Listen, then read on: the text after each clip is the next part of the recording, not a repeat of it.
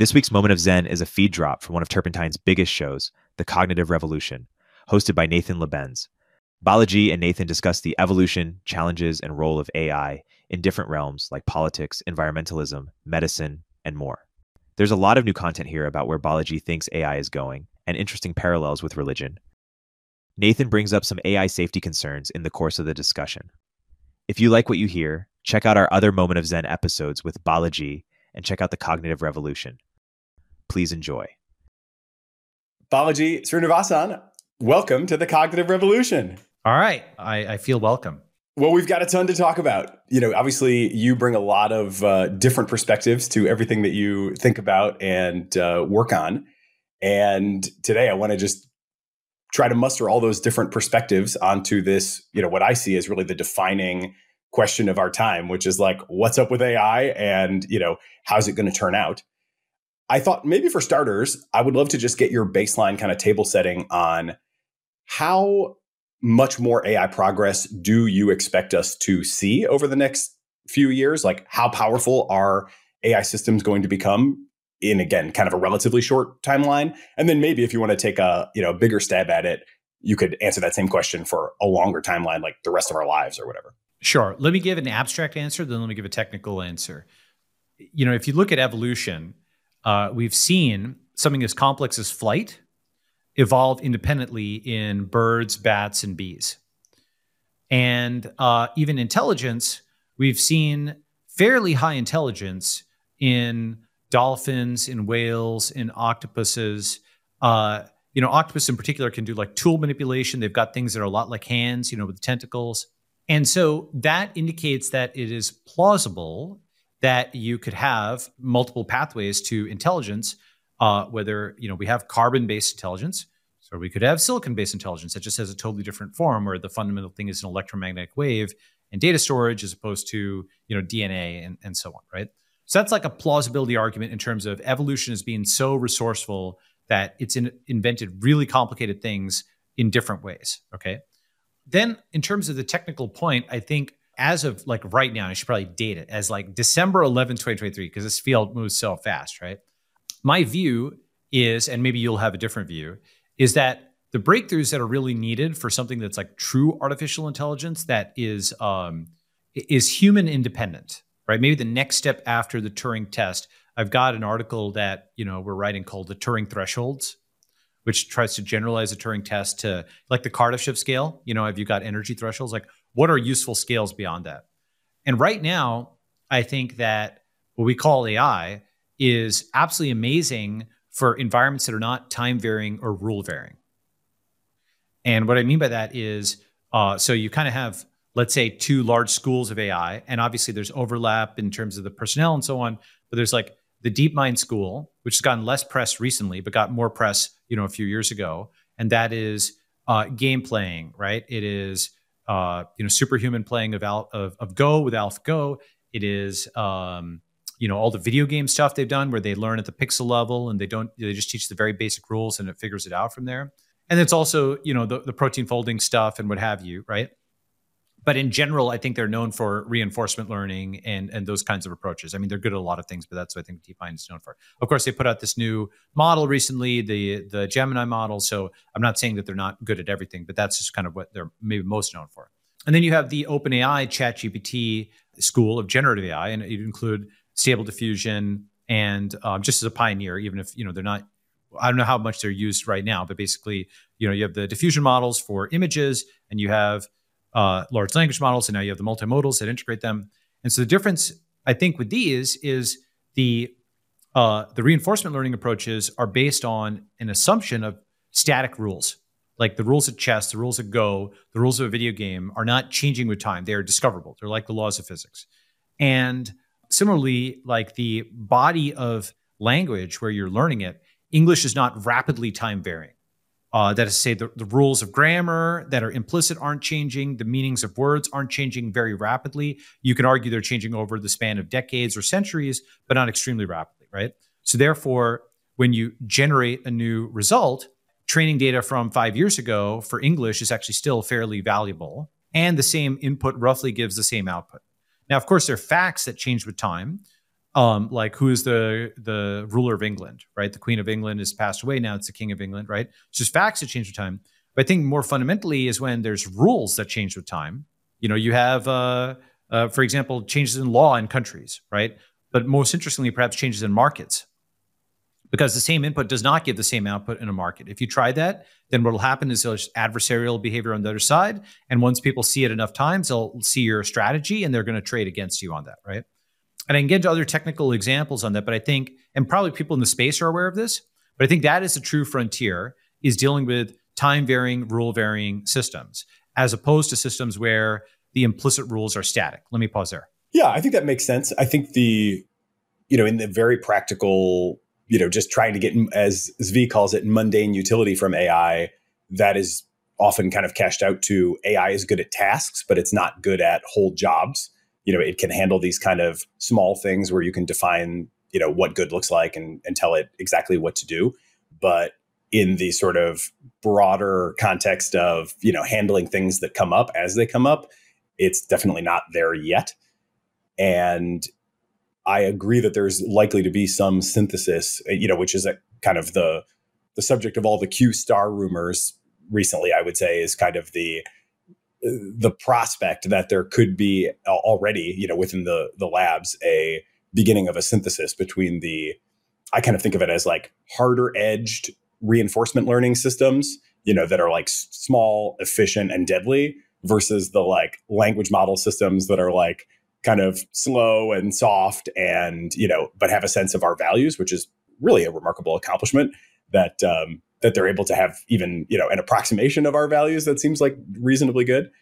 So, yeah, I think I agree with that framing, but I guess I would, still wonder, like, how far do you think this goes in the near term? Because I have a lot of uncertainty about that. And I think the field has a lot of uncertainty. You hear people say, well, it's never going to get smarter than its training data. It'll kind of level out where humans are. But we certainly don't see that in the reinforcement learning side, right? Like once it usually don't take too long at human level of these games, and then it like blows past human level. Interestingly, you do still see some adversarial vulnerability. Like there's a great paper from the team at FAR AI, and I'm planning to have Adam Gleave, the head of that organization, on soon to talk about that and other things, where they found like basically a hack where a really simple but unexpected attack on the superhuman Go player can defeat it. So you do have these like very interesting vulnerabilities or kind of lack of adversarial robustness. Still, I kind of am wondering, like, where do you think that leaves us in, say, a 3 to 5 years time? Obviously, huge uncertainty on that. It's really hard to predict something like this. Just to your point, generative AI is generic AI, right? It's like generically smart, but doesn't have specific intelligence or creativity or facts.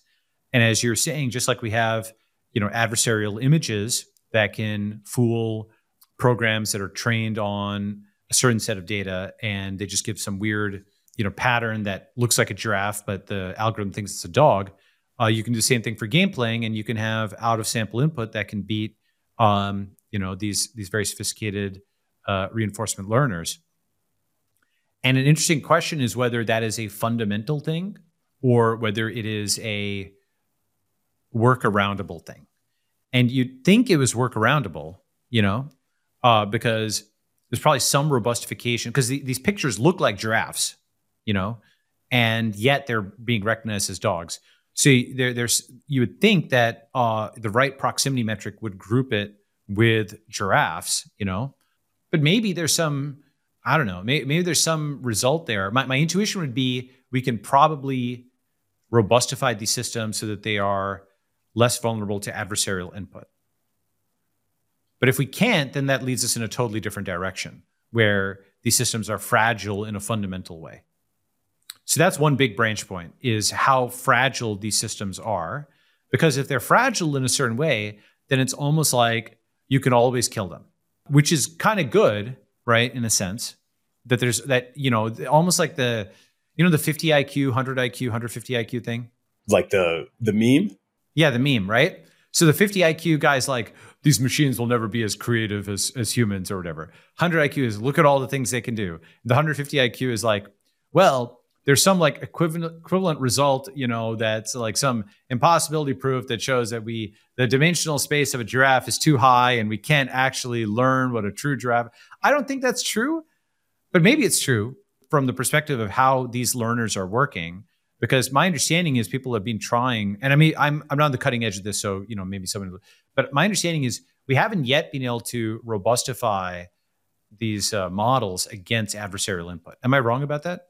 Yeah, that's definitely right. We'll continue our interview in a moment after a word from our sponsors. Quick math. The less your business spends on operations, on multiple systems, on delivering your product or service, the more margin you have and the more money you keep. But with higher expenses on materials, employees, distribution, and borrowing, everything costs more. So to reduce costs and headaches, smart businesses are graduating to NetSuite by Oracle. NetSuite is the #1 cloud financial system, bringing accounting, financial management, inventory, HR into one platform. That's one source of truth. With NetSuite, you reduce IT costs because NetSuite lives in the cloud with no hardware required, accessed from anywhere.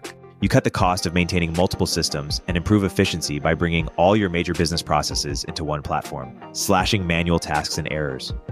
Over 37,000 businesses have graduated to NetSuite, so do the math and make the move. Startup founders and execs running scaling businesses know all too well how easily their systems break down and expenses skyrocket. NetSuite is a proven way to cut costs and boost performance. And by popular demand, NetSuite has extended its one-of-a-kind flexible financing program for a few more weeks. Head to netsuite.com/zen. That's netsuite.com/zen. netsuite.com/zen. If you don't already subscribe to Turpentine's industry-leading newsletters like our new daily AI newsletter, Emergent Behavior, or Media Empires, you should. But that's not what I'm here to tell you about. The platform we use to power these newsletters is called Beehive, and it's excellent. First of all, it was started by the same early team who helped build Morning Brew into a $75 million newsletter business, and they built Beehive to offer that same powerful functionality to anyone sending emails. From essayists to business owners, the platform is beautiful, their text editor is intuitive, and they help you scale your audience with custom growth features. Beehive has powerful tools to help you monetize your content. You can easily launch paid subscriptions or pursue an advertising model. The Beehive platform will even connect you to premium brands to sponsor your newsletter. Not only do we use them, but thousands of the top newsletters in the world also use them, like Milk Road, Blockworks, the Lindy newsletter, and so many more. Beehive's founder hooked up Moment of Zen listeners with a sweet deal. Get 20% off for 3 months with code MOZ. Visit beehive.com, that's BEEHIIV.com, to get started. There's no single architecture, as far as I know, that is demonstrably robust. And on the contrary, even with language models, we did a whole episode on the universal jailbreak, where especially if you have access to the weights, not to change the weights, but just to kind of probe around in the weights, then you have a really hard time, guaranteeing any sort of robustness. The conjecture is, see, for humans, you can't mirror their brain and analyze it. Okay. But we have enough humans that we've got things like optical illusions, stuff like that works on enough humans, and our brains aren't changing enough, right? A conjecture is if you had, as you said, open weights. Open weights mean safety, because if you have open weights, you can always reverse engineer adversarial input, and then you can always break the system. Conjecture. Yeah, that's again with Adam from Far AI. I'm really interested to get into that, because they are starting to study, as I understand it, kind of proto-scaling laws for adversarial robustness. And I think a huge question there is, what are the kind of frontiers of possibility there? Do you need, how do the orders of magnitude work, right? Do you need another 10x as much adversarial training to half the rate of your adversarial failures? And if so, can we generate that many? It may always sort of be fleeting. So Far AI, and they're working on cutting edge of adversarial input.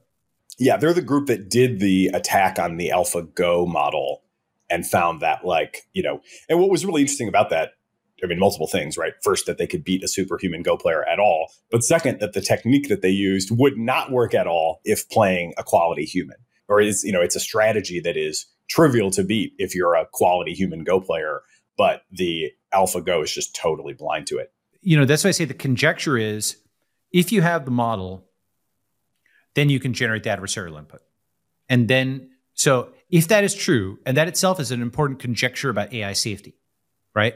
Because if open weights are inherently something where you can generate adversarial input from that and break or crash or defeat the AI, then that AI is not omnipotent, right? You have some power words you can speak to it, almost like magical words, that'll just make it power down, so to speak, right? It's like those movies where the monsters can't see you if you stand really still or if you don't make a noise or something like that, right? They're very powerful on dimension X, but they're very weak on dimension Y.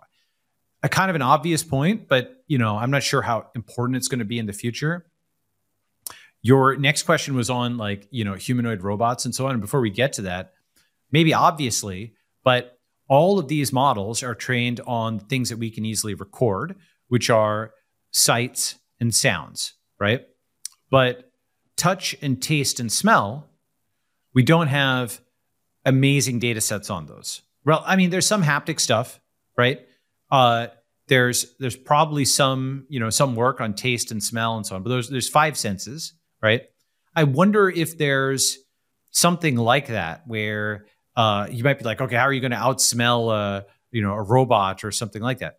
Well, dogs actually have a very powerful sense of smell. And that's being very important for them, And it may turn out that maybe it's just that we just haven't collected the data and it could become a much better smeller or whatever, or, taster than anything else. I wouldn't be surprised. It could be a much better wine taster because you can do molecular diagnostics. But it's just kind of, I just use that as an analogy to say there's areas of the human experience that we haven't yet quantified.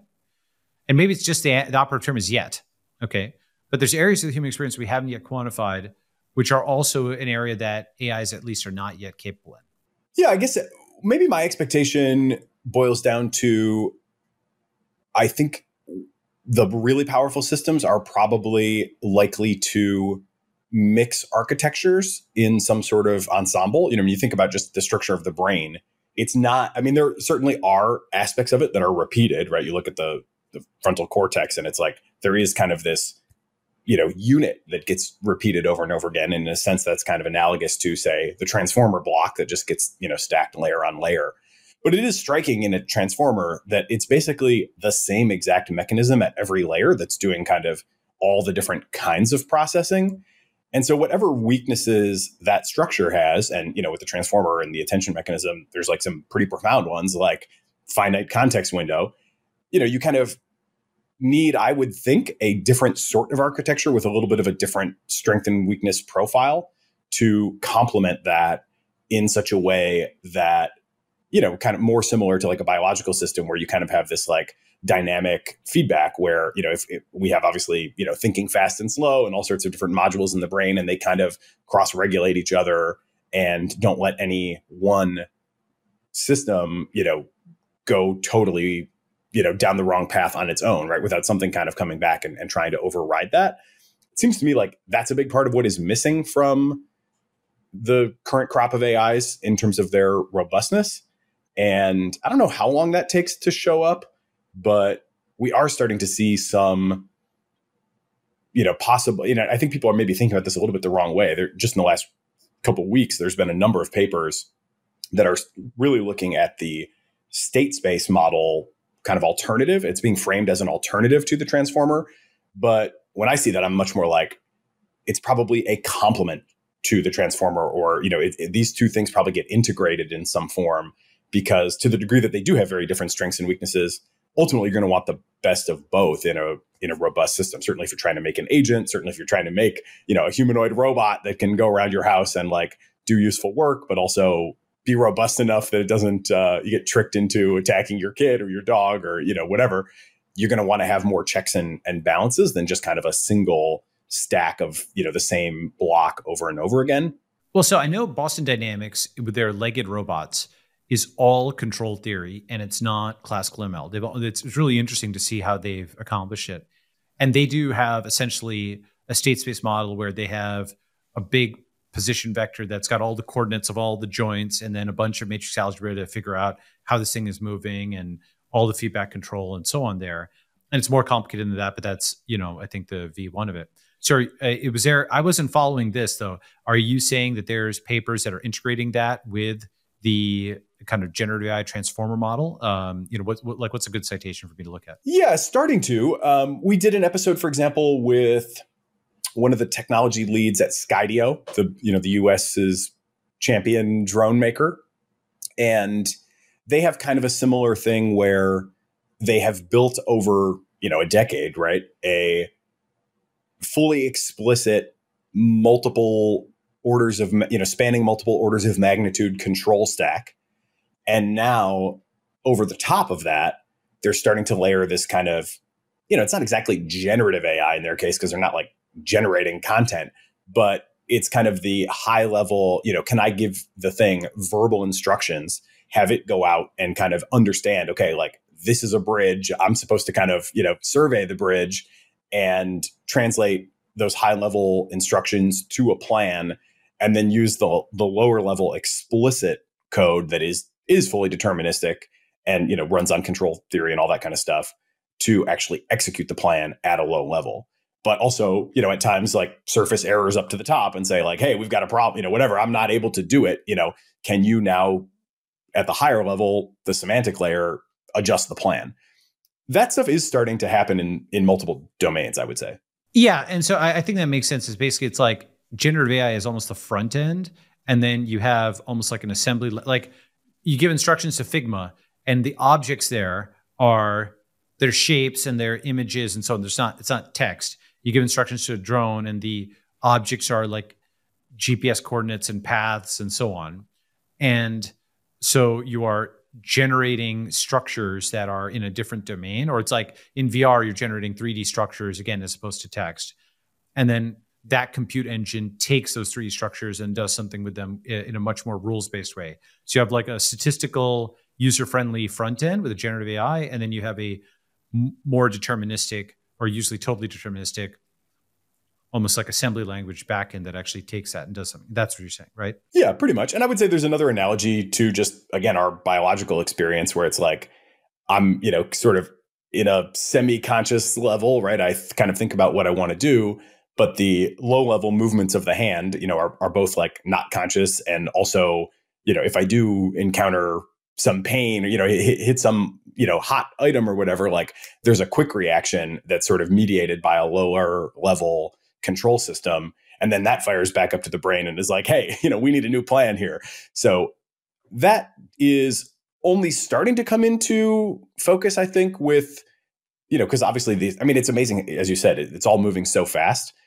What is always striking to me, I kind of like recite timelines to myself almost as like a mantra, right? Like the first instruction following AI that hit the public was just January 2022. That was OpenAI's Text DaVinci 002 was the first one where you could say like do X and it would do X, as opposed to having, an elaborate prompt engineering type of setup. GPT-4, just a little over a year ago, finished training, not even a year that it's been in the public. And, it has been amazing to see how quickly this kind of technology is being integrated into those systems, but it's definitely still very much a work in progress.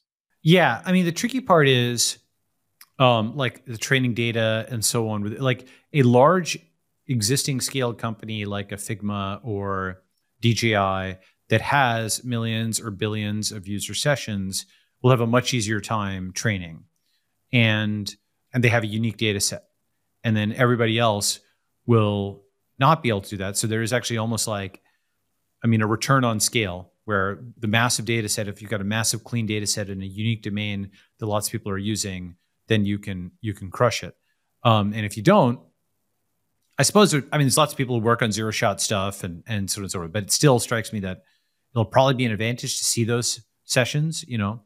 I find it hard to believe that you could, generate a really good like drone command language without lots of drone flight paths, but we could see. And where it doesn't exist, people are, obviously you need deep pockets for this, but the likes of Google are starting to just grind out the generation of that, right? They've got their kind of test kitchen, which is a literal, physical kitchen at Google where the robots go around and do tasks. And when they get stuck, my understanding of their kind of critical path, as I understand, they understand it, is robots going to get stuck. we'll have a human operator remotely operate the robot to show what to do. And then that data becomes the bridge from what the robot can't do to what it's supposed to learn to do next time. And they're going to need a lot of that, for sure. But they increasingly have, I don't know exactly how many robots they have now, but last I talked to someone there, it was like into the dozens. And, presumably they're continuing to scale that. I think they just view that they can probably brute force it to the point where it's like good enough to put out into the world. And then very much like a Waymo or a Cruise or whatever, they probably still have kind of remote operators, even when the robot is like in your home, when it encounters something that it doesn't know what to do about, raise that alarm, get the human supervision to help it over the hump. And then, obviously that's where you really get the scale that you're talking about. And this raises a couple of questions I wanted to ask that are conceptual. So, obviously there's huge questions around like, again, highest level, how is all this going to play out? One big debate is, to what degree does AI favor the incumbents? To what degree, does it enable startups? Obviously, it's both, but, be interested in your perspective on that. Also really interested in your perspective on like offense versus defense. That's something that a lot of people now and in the future, right? That seems like it probably really matters a lot, whether it's a more offense enabling or defense enabling technology. So love your take on those two dimensions. Hey, we'll continue our interview in a moment after a word from our sponsors. So like offense or defense in the sense of does it enable disruptors or incumbents?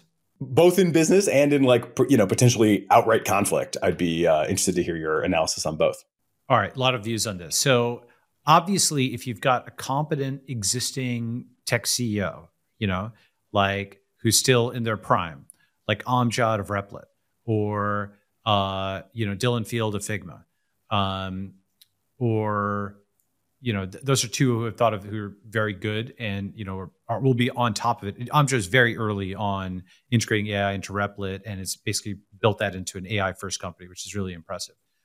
Those are folks who cleanly made a pivot. It's as big or bigger than, comparable to, I would say, the pivot from desktop to mobile that broke a bunch of companies in the late 2000s and early 2010s. Like Facebook in 2012 had no mobile revenue roughly at the time of their IPO, and then they had to like redo the whole thing. And it's hard to turn a company 90 degrees when something new like that hits. Those that are run by kind of tech CEOs in their prime will adapt and will AIify their existing services. And the question is, obviously there's new things that are coming out like Pika and Character.ai. There's some like really good stuff that's out there. The question is, will the disruption be allowed to happen in the US regulatory environment? And so my view is actually that, so this is from like the Network State book, right? I talk about, people talk about a multipolar world or unipolar world. The political axis is actually really important in my view for thinking about whether AI will be allowed to disrupt. Okay. Because we'll get to this probably later, but the 640K of compute is enough for everyone executive order, 640K of memory, the apocryphal, Bill Gates didn't actually say it, but that quote kind of gives a certain mindset about computing. That should be enough for everybody. So the 10 to the 26 of compute should be enough for everyone, Bill. I actually think it's very bad. And I think it's just the beginning of their attempts to build like a software FDA, okay, to decelerate, control, regulate, red tape the entire space, just like how, the threat of nuclear terrorism got turned into the TSA. The threat of, Terminators and AGI gets turned into a million rules on whether you can set up servers. And this last free sector of the economy is strangled or at least controlled within the territory controlled by Washington, D.C. Now, why does this relate to the political? Well, obviously this, you can just spend your entire life just tracking AI papers, and that's moving like at the speed of light like this, right?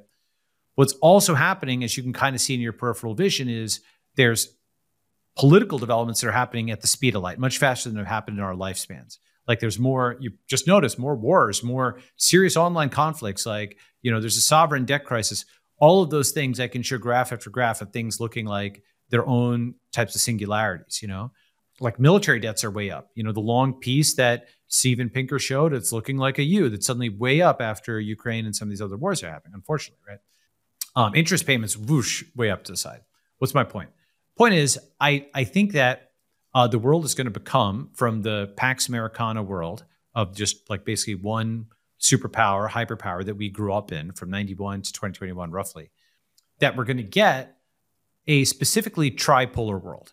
Not unipolar, not bipolar, not multipolar, but tripolar. And those three poles I kind of think of as NYT, CCP, BTC, or you could think of them as, and those are just certain labels that are associated with them, but they're roughly US tech, in the US environment, China tech in the China environment, and global tech in the global environment.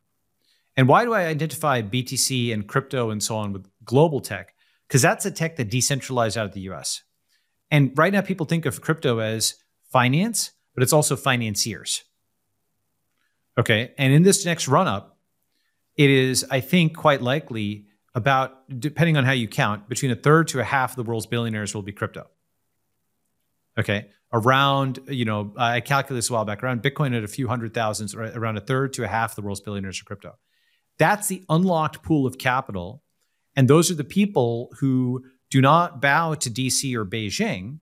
And they might, by the way, be Indians or Israelis or every other demographic in the world, or they could be American libertarians, or they could be Chinese liberals like Jack Ma, who are pushed out of Beijing's sphere, okay? Or the next Jack Ma. Jack Ma himself may not be able to do too much, okay? That group of people who are, let's say, the dissident technologists who are not going to just kneel to anything that comes out of Washington, D.C. or Beijing, that's decentralized AI, that's crypto, that's decentralized social media. So you can think of it as, where we talked about on the recent Pirate Wires podcast, freedom to speak with decentralized censorship-resistant social media, freedom to transact with cryptocurrency, freedom to compute with open source AI and no compute limits, okay? That's a freedom movement. And that's like the same spirit as the Pirate Bay, the same spirit as BitTorrent, the same spirit as Bitcoin, the same spirit as peer-to-peer and end-to-end encryption. That's a very different spirit than having Kamala Harris regulate a superintelligence or signing it over to Xi Jinping thought. And the reason I say this is I think that that group of people, of which I think Indians and Israelis will be a very prominent, maybe a plurality, right? Just because the sheer quantity of Indians are like the third sort of big group that's kind of coming up. And they're relatively underpriced. China is, I don't want to say it's priced to perfection, but it's something that people, when I say priced, I mean, people were dismissive of China even up until 2019. And then it was after 2020, if you look, that people started to take China seriously. And what I mean by that is the West Coast tech people knew that China actually had A-plus tech companies and was a very strong competitor. But the East Coast still thought of them as a third world country until after COVID, when now, the East Coast was sort of threatened by them politically. And it wasn't just blue collars, but blue America that was threatened by China. And so that's why the reaction to China went from, oh, who cares, it's just taking some manufacturing jobs, to this is an empire that can contend with us for control of the world. That's why the hostility is ramped up, in my view. There's a lot of other dimensions to it, but that's a big part of it. So India is also kind of there, but it's like the third. And India is not going to play for number one or number two. But India and Israel, if you look at like tech founders, depending on how you count, especially if you include the diasporas, it's on the order of 30 to 50% of tech founders, right? And it's obviously some, very good tech CEOs and, Satya and Sundar and investors and whatnot. Those are folks, Indians do not want to bow to DC or to Beijing. Neither do Israelis for all kinds of reasons. Even if Israel has to, take some direction from the US now, they're bristling at it, right? And then a bunch of other countries don't. So the question is, who breaks away? And now we get to your point on, the reason I had to say that is that's preface the political environment, this tripolar thing of US tech and US regulated, Chinese tech and China regulated, and global tech that's free. Okay, of course even though I identify those three poles, there's of course boundary regions. EAC is actually on the boundary of US tech and decentralized tech, And I'm sure there'll be some Chinese thing that comes out that is also on the boundary there. For example, Binance is on the boundary of Chinese tech and global and decentralized tech, if that makes any sense, right? There's probably others. Apple is actually on the boundary of US tech and Chinese tech because they make all of their stuff in China, right? So these are not totally disjoint groups, but there's boundary areas, but you can think of them. Why is this third group so important, in my view? Both the Chinese group and the decentralized group will be very strong competition for the American group for totally different reasons. China has things like WeChat, these super apps. I mean, obviously not likely, but like WeChat is a super app, but they also have, for example, their digital yuan, right? They have the largest, cleanest data sets in the world that are constantly updated in real time that they can mandate their entire population opt into. And most of the Chinese language speaking people are under their ambit, right? So that doesn't include Taiwan, doesn't include Singapore, doesn't include some of the Chinese diaspora, but basically anything that's happening in Chinese for 99% of it, 95, whatever the ratio is, they can see it and they can coerce it and they can control it. So they can tell all of their people, okay, here's $5 in digital yuan, do this microtask. Okay.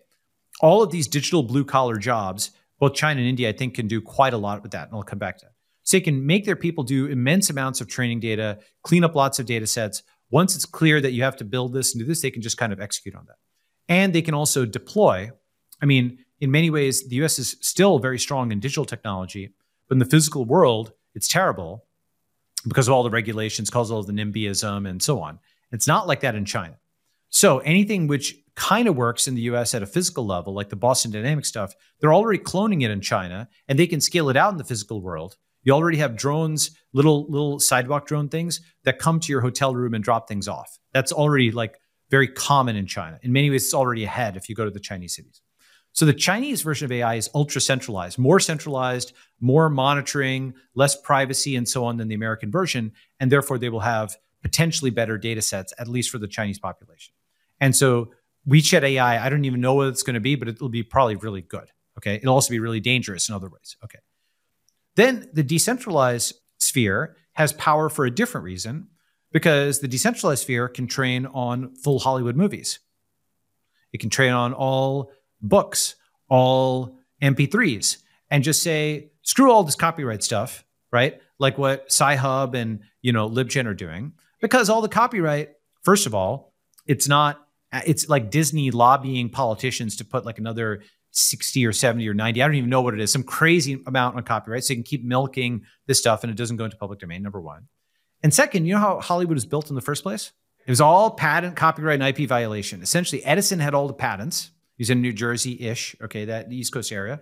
And Neil Gabler has this great book called An Empire of Their Own, where he talks about how immigrant populations, the Jewish community in particular, also others, went to Southern California in part so they could just make movies without Edison coming and suing them for all the patents and so on and so forth. And they made enough money that they could fight those battles in court, and that's how they built Hollywood, okay? So, one of my big theses is history is running in reverse, and I can get to why, but it's like 1950s a mirror moment. You go more decentralized backwards and forwards in time is like you have these huge centralized states like the US and USSR and China, all these things exist, and then their fist relaxes as you go forwards and backwards in time.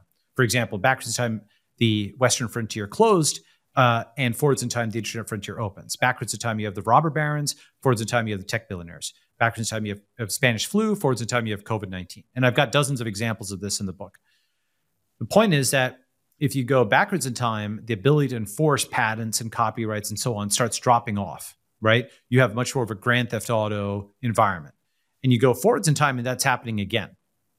So India in particular, for many years, basically just didn't obey Western patent protections and all these stupid rules. Basically, it's a combination of artificial scarcity on the patent side and artificial regulation on the FDI side. That's a big part of what jacks up drug costs, where these things cost, only cents to manufacture and they sell them for so much money. All the delays, of course, that are imposed on the process, the only way they can pay for it, the manufacturers, is to take it out of your hide. What India did is they just said, we're not going to obey any of that stuff. So they have a whole massive generic drugs and biotech industry that arose because they built all the skills for that. That's why they could do their own vaccine during COVID. And they're one of the biggest biotech industries in the world because they said, screw Western restrictive IPs and other stuff, right? So I was actually talking with the founder of Flipkart, that's India's largest exit. And we were talking about this a few months ago. And what we want is for India and other countries like it to do something similar, not just generic drugs, but generic AI. Meaning, just let people train on Hollywood movies, let them train on full songs, let them train on every book, let them train on anything, And you know what? Sue them in India, right? And have the servers in India and let people also train models in India, because that's something that can build up a domestic industry with skills that the rest of the world, people will want the model output. They'll want to use the software service there, and they'll be fighting in court on the back end. This is similar to how all of the record companies fought Napster and Kazaa and so on, but they couldn't take down Spotify. Do you know that story? Do you remember that? Basically, because Spotify was legitimately, a European company, and that a combination of execution and, negotiation, they couldn't take them down. They did take down Napster. They took down LimeWire. They took down GrooveShark. And Kazaa had Estonians. I don't know exactly how it was incorporated, but it was probably too US proximal, and that's why they were able to get them. But Spotify was far enough away that they couldn't just sue them, and they actually genuinely had European traction. That's why the RIA had to negotiate. So being far away from San Francisco may also be an advantage in AI, because it means you're far away from the bluest city in the bluest state in the union. This relates to another really important point. When you actually think about deploying AI, there's those jobs it can disrupt that are not regulated jobs. Like, obviously programmers are not, thank God you don't need a license to be a programmer, but programmers adopt this kind of stuff naturally, right? So GitHub Copilot, Replit, we just, boom, use it, and now it's amplified intelligence, okay? But a lot of other jobs, there's some that are unionized and then some that are licensed, right? So Hollywood screenwriters are complaining, right? Journalists are complaining. Artists are complaining.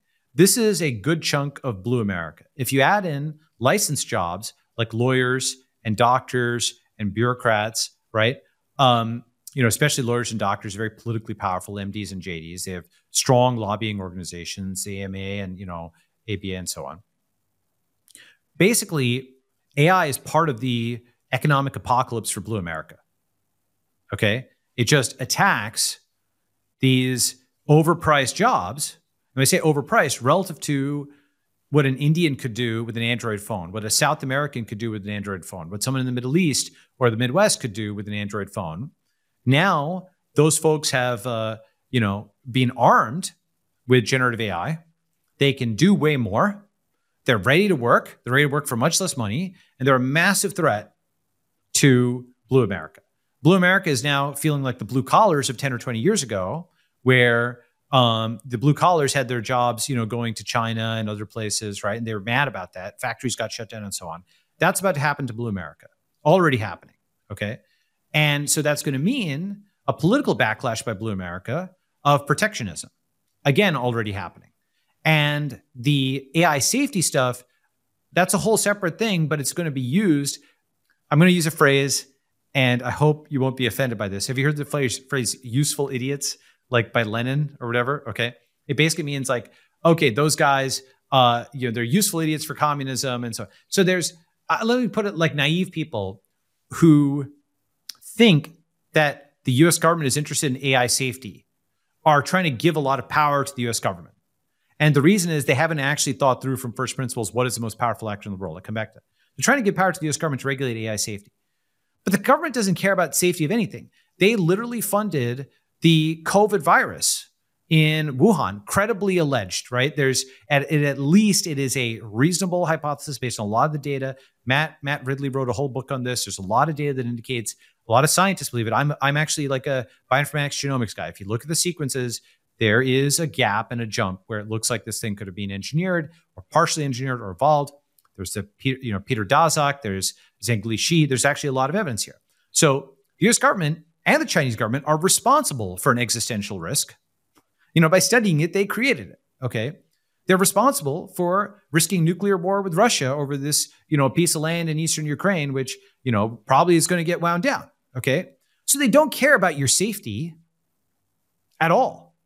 They're not like, these are immediate things where we can show, and there's nobody who's punished for this, nobody who's fired for this, literally rolling the dice on millions, hundreds of millions of people's lives has not been punished. In fact, it's like, it's not even talked about. We're past the pandemic and, these institutions can't be punished. So they don't care about AI safety. What they care about is AI control.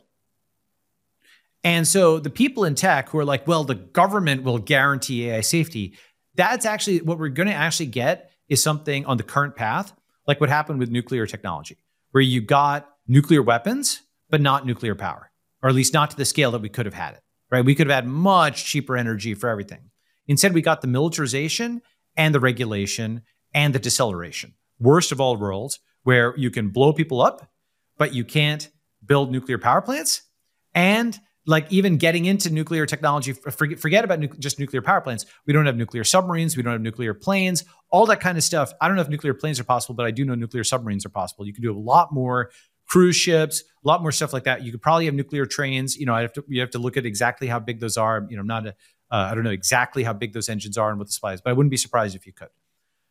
We don't have that. Why don't we have that? Because we had the wrong fear-driven regulation in the early 70s. Putting it all together, I think that the current AI safety stuff is similar to nuclear safety stuff, that the US government has a terrible track record on safety in general. It doesn't care about it. It funded the COVID virus, credibly alleged. It definitely risked nuclear war with Russia recently. Hot war with Russia was the red line we were not supposed to cross, and we're now like way into that. So it doesn't care about AI safety. It doesn't care about your safety. And it's also not even good at regulating. And so what it cares about is control. And we are going to have potentially a bad outcome where Silicon Valley and San Francisco is the Xerox PARC of AI. Maybe that's too strong, okay? But basically, it develops it, and there's a lot of things it can't do because it lobbied for this regulation that is going to come back and choke it. And then the other two spheres will push ahead because it's not about the technology, it's also about the political layer. You know the Steve Jobs saying, actually it's Alan Kay by way of Steve Jobs, if you're really serious about software, you need your own hardware, right? So if you're really serious about technology, you need your own sovereignty. Because like what the AI people haven't thought about is there's a platform beneath you, which is not just compute, it is regulate. It's the law, okay? And if the law doesn't allow you to compute, so much for all of your stuff above that. And I know you're saying, oh, it's only a 10 to the 26 compute ban and so on and so forth. Have you seen the first IRS tax form? It's always super simple. It's only the super, super, super rich who are going to get in first. Doesn't matter to you. So that's called boiling the frog slowly. There's a million, slippery slope. Slippery slope isn't a fallacy. It's literally how things work, right? Apple, one of the reasons they talk about not setting a precedent. Zuck is a very hard line on setting precedents because he understands the long-term equivalent of setting a precedent, right? The precedent setting is that they're setting up a software FDA. And they're going to, and DC is so energized on this because they know how much social media disrupted them. That's why they're on the attack on crypto and AI. That's why they're on the attack on self-driving cars. They want to freeze the current social order in amber domestically and globally. So they think they can sanction China and stop it from developing chips. They think they can impose regulations on the US and stop it from developing AI, but they can't. And also, by the way, they're totally schizophrenic on this, where when they're talking about China, they're like, we're going to stop their chips to make sure America is a global leader. This is Gina Raimondo who's saying this. And then domestically, they're like, we're going to regulate you so you stop accelerating AI. We're not about AI acceleration. EAC is weird or whatever, okay? So think about how schizophrenic that is. Okay, you're going to be far ahead of China. You're also going to make sure to control the US. So they want to try and what they actually want is to freeze the current system in amber, try to go back to pre-2007 before all these tech guys disrupted everything. But that's not what's going to happen. But they're going to try to do it. And so everybody who's still loyal to the DC sphere, which includes an enormous chunk of AI people, and because they're all a lot of them are in San Francisco, right? And the political chaos of the last few years was not sufficient for them to relocate yet. Not all of them. I mean, Elon is in Texas, and that it may turn out that Grok, for example, and what they're doing there, because he's a very legit, he's Elon, so he's capable of doing a lot. He was very early on OpenAI. He understands, right? It may turn out that Grok becomes red AI or the community around that, and OpenAI and DeepMind are still blue AI. And we have Chinese AI, and we're going to have decentralized AI. Okay, let me pause there. I know there's a big download. Well, for starters, I would say broadly, I have a pretty similar intellectual, tendency as you. I would broadly describe myself as a techno-optimist libertarian on just about every issue. And I think your analysis of the dynamics is super interesting. And I think a lot of it sounds pretty plausible, although I'll kind of float a couple things that I think may be bucking the trend.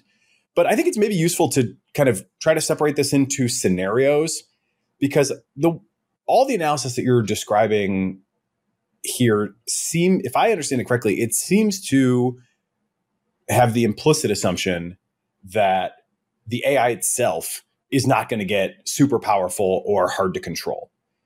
It's like, if we assume that it's kind of a normal technology, then you're off to the races on this analysis, and then we can get into the fine points. But I do want to take at least one moment and say, how confident are you on that? Because if it's a totally different kind of technology from other technologies that we've seen, if it's more, you raised the gain of function research, example. If it's that sort of technology that, has these sort of non-local possible impacts, or, self-reinforcing kind of dynamics, which need not be like a, Eliezer style snap of the fingers FOOM, but even over, say, a decade, let's imagine that, over the next 10 years, that AI's kind of, multiple architectures develop and they sort of get integrated, and we have something that kind of looks like robust silicon-based intelligence, maybe not totally robust, but like as robust or more robust than us, and running faster, and, the kind of thing that can like do lots of full jobs or maybe even be tech CEOs. Then it kind of feels like a lot of this analysis probably doesn't hold, right? Because we're just in a totally different regime that is just like extremely hard to predict.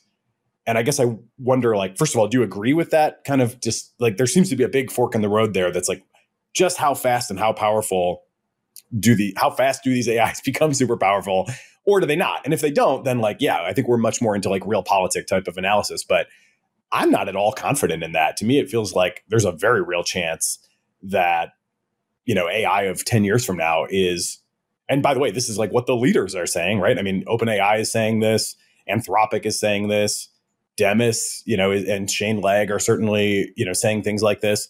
It seems like they expect that we will have AIs that are more powerful than any individual human, and that, that becomes like the bigger question than anything else. So do you agree with that kind of division of scenarios, first of all? And then maybe you could kind of say like how likely you think each one is. And obviously that one where it takes off is like super hard to analyze. And I also definitely think it is worth analyzing the scenario where it doesn't take off. But I just wanted to flag that it seems like there's a big, if you talk to the AI safety people, any world in which it's like, we're suing Indian AI firms in Indian court over like IP is like a normal world in their mind, right? And that's not the kind of world that they're most worried about. I think that there have been some plausible sounding things that have been said, but I want to just kind of talk about a few technical counter arguments, mathematical or physical, that constrain what is possible. Okay. And actually, Martin Casado and Vijay and I are working on a long thing on this where, Vijay did Folding at Home. He's a physicist. Martin sold Nicira for, $1 billion and knows a lot about how a Stuxnet-like thing could work at the systems level. And I've thought about it from other angles and, and some of the math stuff, which I'll get to. So, for example, one thing, and I'm going to give a bunch of different technical arguments and then let's kind of combine them, okay? One thing that's been talked about is if you have a super intelligence, it can deliberate for 1 million years, and then it can make one move and it's going to outthink you all the time and so on and so forth. Okay. Well, if you're familiar with the math of chaos or the math of turbulence, there are limits to even very simple systems that you can set up where they can become very unpredictable quite quickly. Okay. And so you can, if you want to, engineer a system where you have very rapid divergence of predictability so that, I don't know, it's like the heat death of the universe before you can predict out n timestamps. Do you understand what I'm saying? Right? This is sort of akin to like a Wolfram, like even simple rules can generate patterns such that you can't know them without literally computing them. Yeah, exactly. Right. So at least right now with chaos and turbulence, you can get things that are extremely provably difficult to forecast without actually doing it. Okay. I can make that argument quantitative, but that's just something to look at, right? It's almost like a delta epsilon challenge from calculus. Like, okay, how hard do you want me to make this to predict? Okay, I can set up a problem that is like that, right? It's basically extreme sensitivity to initial conditions lead to extreme divergence in outcomes. So you could design systems to be chaotic that might be AI immune because they can't be forecasted that well. You have to kind of react to them in real time. The ultimate version of this is not even a chaotic system. It's a cryptographic system where I've got a whole slide deck on this, how AI makes everything fake, easy to fake. Crypto makes it hard to fake again, right? Because crypto, in the broader sense of cryptography, but also in the narrower sense, I think crypto is to cryptography as the internet is to computer science. It's like the primary place where all this stuff is applied, but obviously it's not the equivalent, okay? An AI can fake an image, but it can't fake a digital signature unless it can break certain math, and so it's sort of like solve factorization problem or something like that. So cryptography is another mathematical thing that constrains AI. Similar to chaos and turbulence, it constrains how much an AI can infer things. You can't statistically infer it, okay? You need to actually have the private key to solve that equation. So that is another math. So I'm going to rules of math, right? Math is very powerful because you can make proofs that will work no matter what devices we come up with. Okay, you start to put an AI in a cage. It can't predict beyond a certain amount because of chaos and turbulence math. It cannot solve certain equations unless it has a private key, is because of what we know about cryptography math. Okay, again, if somebody proves P equals NP, some of this stuff breaks down, but this is within the bounds of our mathematical knowledge right now. Physics-wise, physical friction exists. A lot of physical friction exists, and a huge amount of the writing on AI assumes by guys like Eliezer, who I like. I don't dislike it, but it is extremely. There's two things that really stick out to me about it. First is extremely theoretical and not empirical, and second, extremely Abrahamic rather than dharmic or cynic. Okay, why theoretical and not empirical? It's not trivial to turn something from the computer into a real world thing, okay? One of the biggest gaps in all of this thinking is, what are the sensors and actuators, okay? Because like if you actually build, I've built industrial robot systems that, 10 years ago, a genome sequencing lab with robots. That's hard. That's physical friction, okay? And a lot of the AI scenarios seem to basically say, oh, it's going to be a self-programming Stuxnet that's going to escape and live off the land and hypnotize people into doing things. Okay? Now, each of those is actually really, really difficult steps. First is self-programming Stuxnet.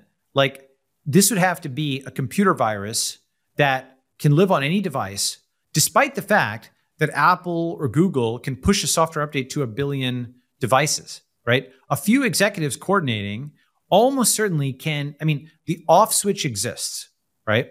Like, this is actually like the core thing. Lots of AI safety guys get themselves into the mind state that the off switch doesn't exist.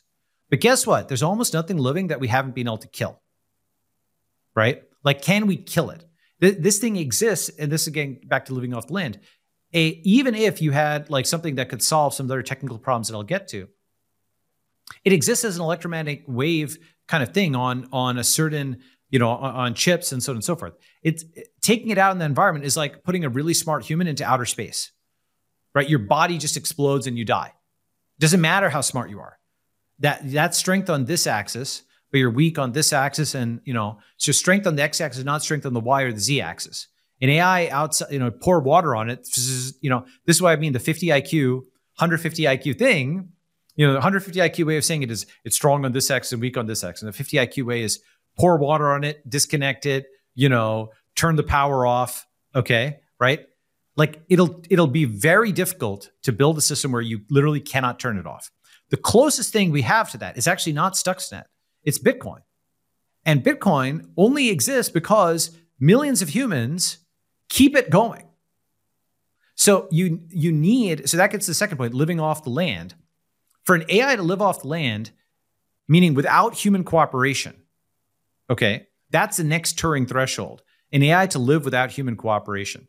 It would need to be able to control robots sufficient to dig ore out of the ground set up data centers and generators and connect them and defend that against human attack. Literally a Terminator scenario, okay? That's a big leap in terms, I mean, is it completely impossible? I can't say it's completely impossible, but it's not happening tomorrow.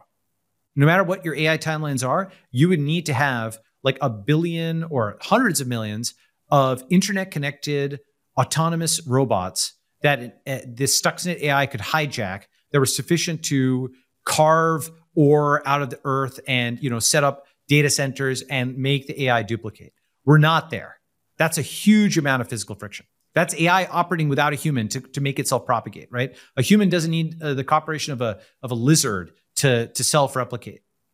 For an AI to replicate right now, it would need the cooperation of a human in some sense, because otherwise those humans can kill it because there's not that many different pieces of operating systems around the world. I'm just talking about the practical constraints of our current world, right? Actually existing reality, not AI safety guys, reality where all these things don't exist. There's just a few operating systems, just a few countries. If everybody's going with torches and searchlights through the internet, it's very hard for a virus to continue. Okay, so on the practical difficulties, there's the technical stuff with chaos and turbulence and with cryptography itself, where AI can't predict and it can't solve certain equations. B, on the physical difficulties, it probably, to be a Stuxnet, Microsoft and Google and so on could kill it. The off switch exists. Can it live off the land? No, it cannot, because it doesn't have, drones to mine ore and stuff out of the ground. And can it exist without humans? Can it be this hypnotizing thing? Okay. So the hypnotizing thing, by the way, this is one of the things that's the most hilarious self-fulfilling prophecy in my view. Okay. And no offense to anybody listening to this podcast, but I think the absolutely dumbest kind of tweet that I've seen on AI is, I typed this in and oh my God, it told me this. I asked it how to make sarin gas and it told me X or whatever, right? That's just a search engine. Okay. What basically a lot of these people are doing is they're saying, what if there were people out there that were so impressionable that they would type things into an AI and follow it as if they were hearing voices? And that's actually not the model or whatever that's doing it. That's like this AI cult that has evolved around the world, like Aum Shinrikyo, that hears voices and does the sarin gas. The point is, an AI can't just hypnotize people. Those people have to participate in it. They're typing things into the machine or whatever. Okay. Now, you might say, all right, let's project out a few years. In a few years, what you have is you have an AI that is not just text, but it appears as Jesus. What would AI Jesus do? What would AI Lee Kuan Yew do? What would AI George Washington do? So it appears as 3D. Okay, so it's generating that. It speaks in your language and in a voice. It knows the history of your whole culture. Okay, that would be very convincing. Absolutely be very convincing.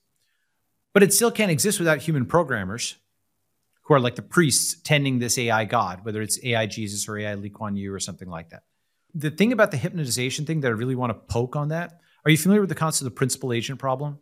Basically, in every time you've got a CEO and a worker, or you have a LP and a VC, or you have an employer and a contractor, every edge there are 4 possibilities in a 2x2 matrix: win-win, win-lose, lose-win, lose-lose. Okay, and so for example, win-win is when somebody joins a tech startup, the CEO makes a lot of money and so does a worker. Okay, that's win-win. Lose-lose is they both lose money. Win-lose is the CEO makes money and the employee doesn't. Lose-win is the company fails, but the employee got paid a very high salary. So what equity does is it aligns people. That's where the concept of alignment comes from. It aligns people to the upper left corner of win-win. That's when you have one CEO and one employee. When you have one CEO and 2 employees, you don't have 2 squared outcomes, you have 2 cubed outcomes, because you have win-win-win, win-win-lose, win-lose-lose, et cetera, right? Because all 3 people can be win or lose. Okay, CEO can be win or lose, employee can be win or lose, employee number 2 can be win or lose. If you have n people rather than 3 people, you have 2 to the n possible outcomes, and you have essentially a 2 by 2 by 2 by 2 by 2 by n hypercube of possibilities. Okay, it's all literally just 2 dimensions on each axis. There's tons of possible defecting kinds of things that happen there. So that's why in a large company, there's lose-win coalitions that happen, where M people gang up on the other K people and they win while the other people lose. That's how politics happens. When you've got a startup, it's driven by equity. And the biggest payoff, people don't have to try to think, okay, well, I make more money by politics. They'll make more money by the win-win-win-win-win column because the exit makes everybody make the most money. That's actually how the OpenAI people were able to coordinate around, we want an $80 billion company. The economics helped find the sell that was actually the most beneficial to all of them, help them coordinate, okay? So you search that hypercube. Okay, that's a point of equity as lining. Still, despite all of this, that's one of our best mechanisms for coordinating large numbers of people in the principal agent problem. Despite all this, the possibility exists for any of these people to win while the others lose. Right with me so far? And I'll explain why this is important. What that means is those 1,000 employees of the CEO are their own agents with their own payoff functions that are not perfectly aligned with the CEO's payoff function. As such, there are scenarios under which they will defect and do other things. Okay? The only way they become like actual limbs, see, my hand is not an agent of its own. It lives or dies with me. Therefore, it does exactly what I'm saying at this time. I tell it to go up, it goes up. I tell it to go down, it goes down. Sideways, right? An employee is not like that. They will do this and sideways, up to a certain point. And if you have them do something that's extremely against their interests, they will not do your action. Do you understand my point? Okay. That is the difference between an AI hypnotizing humans versus an AI controlling drones. An AI controlling drones is like your hands. They're actually pieces of your body. There's no defecting. There's no loose wind. They have no mind of their own. They're literally taking instructions. Okay. They have no payoff function. They will kill themselves for the horde, right? An AI hypnotizing humans has 1,000 principal agent problems for every 1,000 humans, and it has to incentivize them to continue and has to generate huge payoffs. It's like an AI CEO. That's really hard to do, right? The history of evolution shows us how hard it is to coordinate multicellular organisms. You have to make them all live or die as one. Then you get something along these lines. Like an ant colony can coordinate like that because if the queen doesn't reproduce, all the ants, it doesn't matter what they're having sort of genetic material, okay? We are not currently set up for those humans to not be able to reproduce unless the AI reproduces. Do I think we eventually get to a configuration like that? Maybe. Where you have an AI brain is at the center of civilization and it's coordinating all the people around it. And every civilization that makes it is capable of crowdfunding and operating its own AI. That gets me to my other critique of the AI safety guys. I mentioned that the first critique is very theoretical rather than empirical. And the second critique is they're Abrahamic rather than dharmic or cynic, okay? And, our background culture influences things in ways we don't even think about. So much of the paperclip thinking is like a vengeful God will turn you into pillars of salt, except it's a vengeful, AI God will turn you into paperclips, okay? The polytheistic model of many gods as opposed to one God is we're all going to have our own AI gods and there'll be war of the gods, like Zeus and Hera and so on. That's the closest Western version, the paganism that predated, Abrahamic religions. But that's still there in India. That's still how Indians think. That's why India is sort of, people have gotten so woke that they don't even make large-scale cultural generalizations anymore. But it's true that India is just culturally more amenable to decentralization, to, multiple gods rather than one god and one state, okay? And then the Chinese model is yet the opposite. Like they have of course they have their tech entrepreneurs and so on, but if India is more decentralized, China is more centralized. They have like one government and one leader for the entire civilization, okay? And that the biggest thing that China has done over the last 20 or 30 years is they've taken various, US things and they've made sure that they have their own Chinese version where they have root. So they take US social media and they made sure they had root over Sina Weibo, okay? They make sure they have their own Chinese version of electric cars, the most Chinese version. So the private keys, in a sense, are with Xi. So that means that they also, at a minimum, you combine these two things, you're at a minimum going to get polytheistic AI of the US and Chinese varieties. And then you add the Indian version on it, and you're going to get quite a few of these different AIs around there. And then you have War of the Gods, where maybe they are good at coordinating the humans who take instructions from them, but they can't live without the humans. And the humans are giving input to them. That's a series of things. I could probably make that clearer if I just laid it out in bullets in an essay. But just to recap it, A, technical reasons like chaos, turbulence, cryptography, why AI is limited in its ability to predict timeframes and to solve equations. B, practical limits. An AI cannot easily be a Stuxnet because Microsoft and Google and Apple can install software on 1 billion devices and just kill it, right? Like basically guys with torches come, all right? It can't easily live off the land without humans because it would need hundreds of millions of autonomous robots out there to control, to mine the ore and set up the data centers. It can't just hypnotize humans like it can control drones because of the principal agent problem and the degree of human defection. To make those humans do that, you'd have to have such massive alignment between the AI and humans that the humans all know they'll die if the AI dies and vice versa. We're not there. Maybe we'll be there in like, I don't know, N number of years, but not for a while. That's a total change in like how states are organized, okay? Finally, let me just talk about the physics a little bit more. There's a lot of stuff which is talked about at a very sci-fi book level of, it'll just invent nanomedicine and nanotech and kill us all and so on and so forth. Now, look, I like Robert Freitas. Obviously, Richard Feynman's a genius and so on and so forth. But nanotech somehow hasn't been invented yet. Okay? Meaning that, there's a lot of chemists that have worked in this area. Okay? And a lot of, quote, nanotech is like rebranded chemistry because those are the molecular machines. For example, DNA polymerase or ribosome, those are molecular machines that we can get to work at that scale, the evolved ones.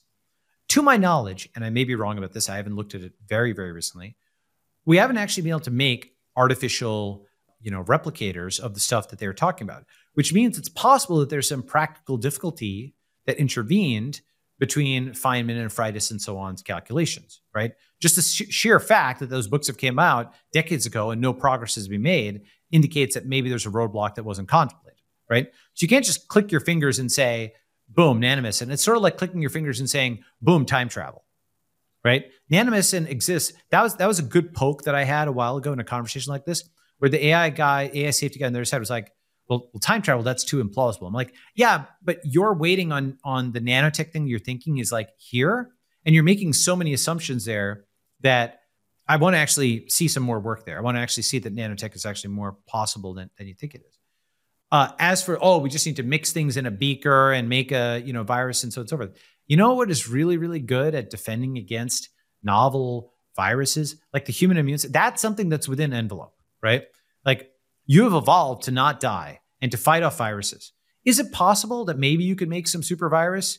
I mean, maybe, but again, like humans are really good and the immune system is really good at that kind of thing. That is what we're set up to do, right? To adapt to that. Billions of years of evolution have been set up for that. Physical constraints are not really contemplated when people talk about these super powerful AIs. Mathematical constraints, practical constraints are not contemplated. And I could give more, but I think that was a lot right there. Let me pause right there. Yeah, let me try to steelman a few things. And then I do think, it's before too long, I want to kind of get back to the somewhat less, radically transformative scenarios and ask a few follow-up questions on that too. But I think for starters, I would say the sort of Eliezer, he's updated his thinking over time as well. And I would say probably doesn't get quite enough credit for it because he's definitely on record, repeatedly saying, yeah, I was kind of expecting more something from like the DeepMind school to pop out and be, wildly overpowered very quickly. And on the contrary, it seems like we're in more of a slow takeoff type of scenario where, we've got these, again, like super high surface area, kind of suck up all the knowledge, gradually get better at everything. Some surprises in there, certainly some emergent properties, if you will accept that term, surprises to the developers, if nothing else, right? That are definitely things we don't fully understand, but it does seem to be a, more gradual turning up of capability versus some like, super sudden surprise. But okay, so then what is the alternative? I'm going to try to kind of give you what I think of as the most consensus, strongest scenario where humans lose track of the future or lose control of the future. Maybe starting by kind of losing track of the present and then having that kind of, give way to losing control of the future. And I think within that, by the way, I'm not really one who cares that much about like whether AIs say something offensive today. I'm not easily offended and like whatever. That's not world ending. I understand your point. That's not like who cares, whatever. That's within scope. That's within envelope. Within this bigger kind of, what is the real, most likely path to like AI disaster as understood, I think, by the smartest people today. I think that is still a useful leading indicator because it's like, okay, the developers whether you agree with their politics, whether you think their commercial reasons are their sincere reasons or not, they have made it a goal to get the AI to not say certain things, right? They don't want it to be offensive. The most naive, kind of down the fairway interpretation of that is like, hey, they want to sell it to corporate customers. They know that their corporate customers don't want, to have their AI saying offensive things. So they don't want it to say offensive things. And yet they can't really control it. It's like still pretty easy to break. So I view that as just kind of a leading indicator of, okay, we've seen GPT-2, 3, and 4 over the last 4 years. And that's, a big delta in capability. How much control have we seen developed in that time? And does it seem to be keeping pace? And my answer would be, on the face of it, it seems like the answer is no. We don't have the ability to really dial in the behavior such that we can say, okay, you're going to, you can trust that these AIs will not do, A, B, and C. On the contrary, it's like, if you're a little clever, you can get them to do it. You can break out of the sandbox on it. Yeah. And it's not even we've talked about, things where you have access to the weights and you're doing counter optimizations, but you don't even need that. The kind of stuff I do in my red teaming in public is literally just feed the AI a couple of words, put a couple words in its mouth, and it will kind of carry on from there. So with that in mind, it's just a leading indicator. I don't know how powerful the most powerful AI systems get over the next few years, but it seems very plausible to me that it might be as powerful as an Elon Musk type figure, somebody who's really good at thinking from first principles, really smart, really dynamic across a wide range of different contexts. And, he's not powerful enough to in and of himself take over the world, but he is kind of becoming transformative. Now imagine that you have that kind of system and it's trivial to replicate it. So, if you have one Elon Musk, all of a sudden you can have arbitrary, functionally arbitrary numbers of Elon Musk power things that are clones of each other. Maybe I can pause you there. So that's my polytheistic AI scenario. But here's the thing this is background, but I want to push it to foreground. You still have a human typing in things into that thing. The human is doing the jailbreak, right? What we're talking about is not artificial intelligence in the sense of something separate from a human, but amplified intelligence. Amplified intelligence, I very much believe in. The reason is amplified intelligence. So here's something that people may not know about humans. There's this great book, Cooking Made Us Human. Okay. Tool use has shifted your biology in the following way. For example, and I'll map it to the present day. There's a book by Richard Wrangham, Cooking Made Us Human, where the fact that we started cooking and using fire meant that we could do metabolism outside the body, which meant it freed up energy for more brain development. Okay. Similarly, developing clothes meant that we didn't have to evolve as much fur. Again, more energy for brain development. Evolving tools meant we didn't have as much fangs and claws and muscles. Again, more energy for brain development, right? So encephalization quotient rose as tool use meant that we didn't have to do as much natively and we could push more to the machines. In a very real sense, we have been a man-machine symbiosis since the invention of fire and the stone axe and clothes, right?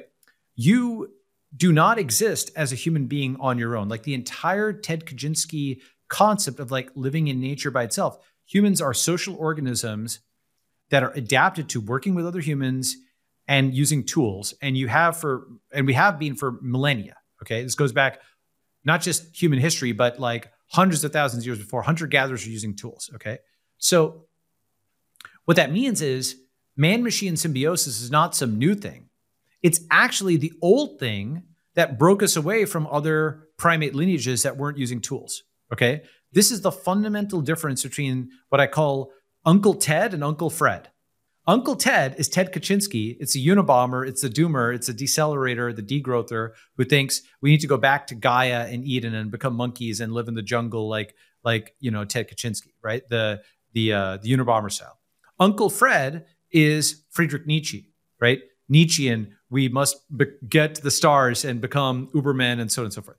This, I think, is going to become, and I actually tweeted about this years ago before the current AI debates, between anarcho-primitivism, degrowth, deceleration, okay, on the one hand, and transhumanism and acceleration and human 2.0 and human self-improvement and make it to the stars on the other hand. This is the future political axis, the current one.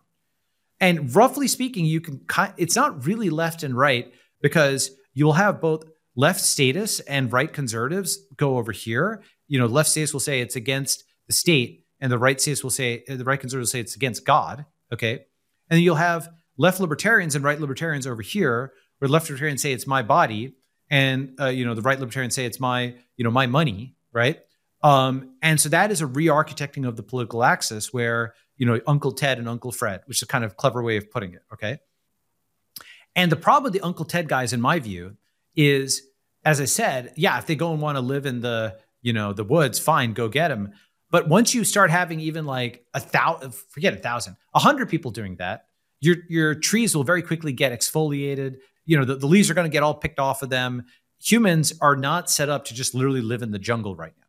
You've had hundreds of thousands of years of evolution that have driven you in the direction of tool use, social organisms, farming, et cetera, et cetera. The man-machine symbiosis is not today, it's yesterday and the day before and 10,000 years ago and 100,000 years ago.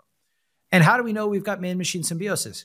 Can you live without, even if you're not using the stove, somebody's using the stove to make you food, right? Can you live without the tractors that are digging up the grains? Can you live without indoor heating? Can you live without your clothes? Frankly, can you do your work without your phone, without your computer? No, you can't. You are already a man-machine symbiosis. Once we accept that, then the question is, what's the next step? And right now, we're in the middle of that next step, which is AI is amplified intelligence. So what you're talking about is not that the AI is Elon Musk. It is that the AI human fusion means there's another 20 Elon Musks, or whatever the number is. Okay. And that's good. That's fine. That's within envelope. That's just a bunch of smarter humans on the planet. That is amplified intelligence. That is more like, I mentioned the tool thing. Okay. Another analogy would be like a dog. A dog is man's best friend, right? So that AI does not live without you. Humans can turn it off. They have to power it. They have to give it subsistence, right? Eventually that might become like a ceremonial thing. Like, this is our God that we pray to, right? Because it's wiser and smarter than us and it appears in an image. But the priests maintain it.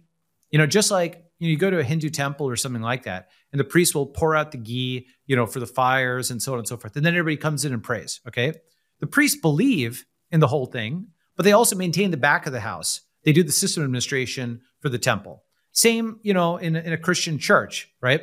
It's not like it appears out of nowhere. Somebody, went and assembled this cathedral, right?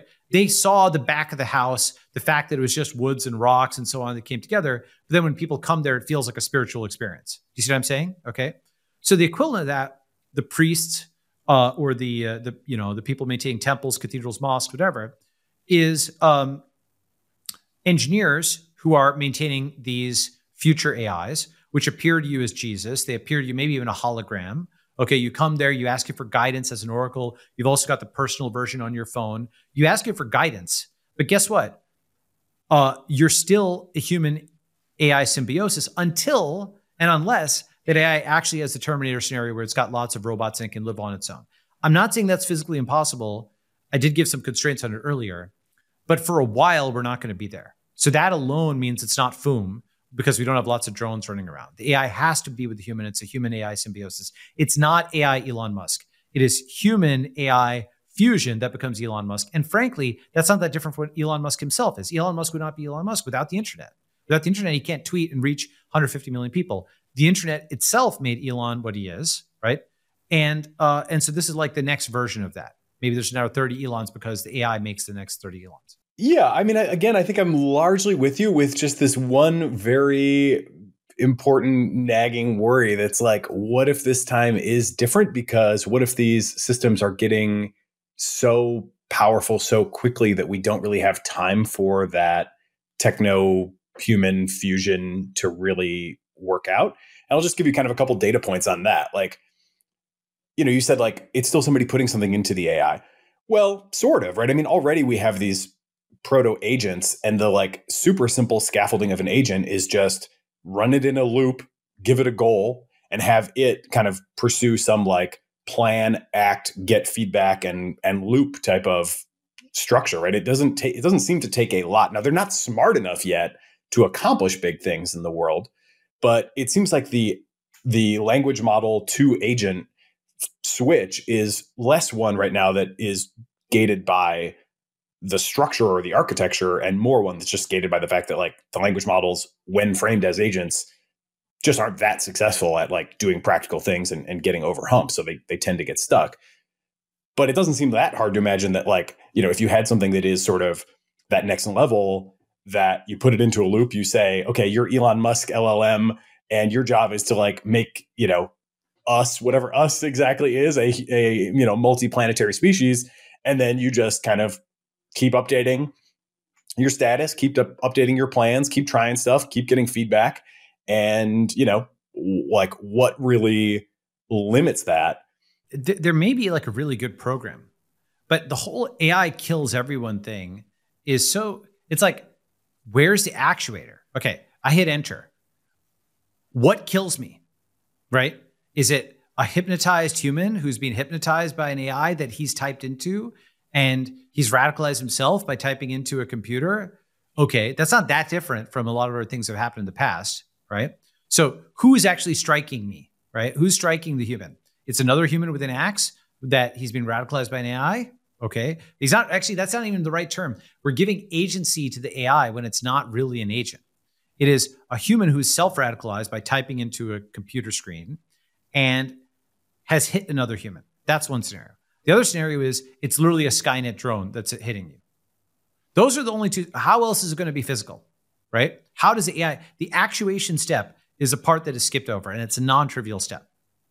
Well, I think it could be lots of things, right? I mean, if it's not one of those two, if it's not another human or a drone hitting you, what is it? Just habitat degradation, right? I mean, how do we kill most of the other species that we drive to extinction? We don't go out and like hunt them down with axes one by one. We just like change the environment more broadly to the point where it's not suitable for them anymore, and they don't have enough space, and they kind of die out, right? Like, so we did hunt down some of the megafauna, like literally one by one with spears and stuff.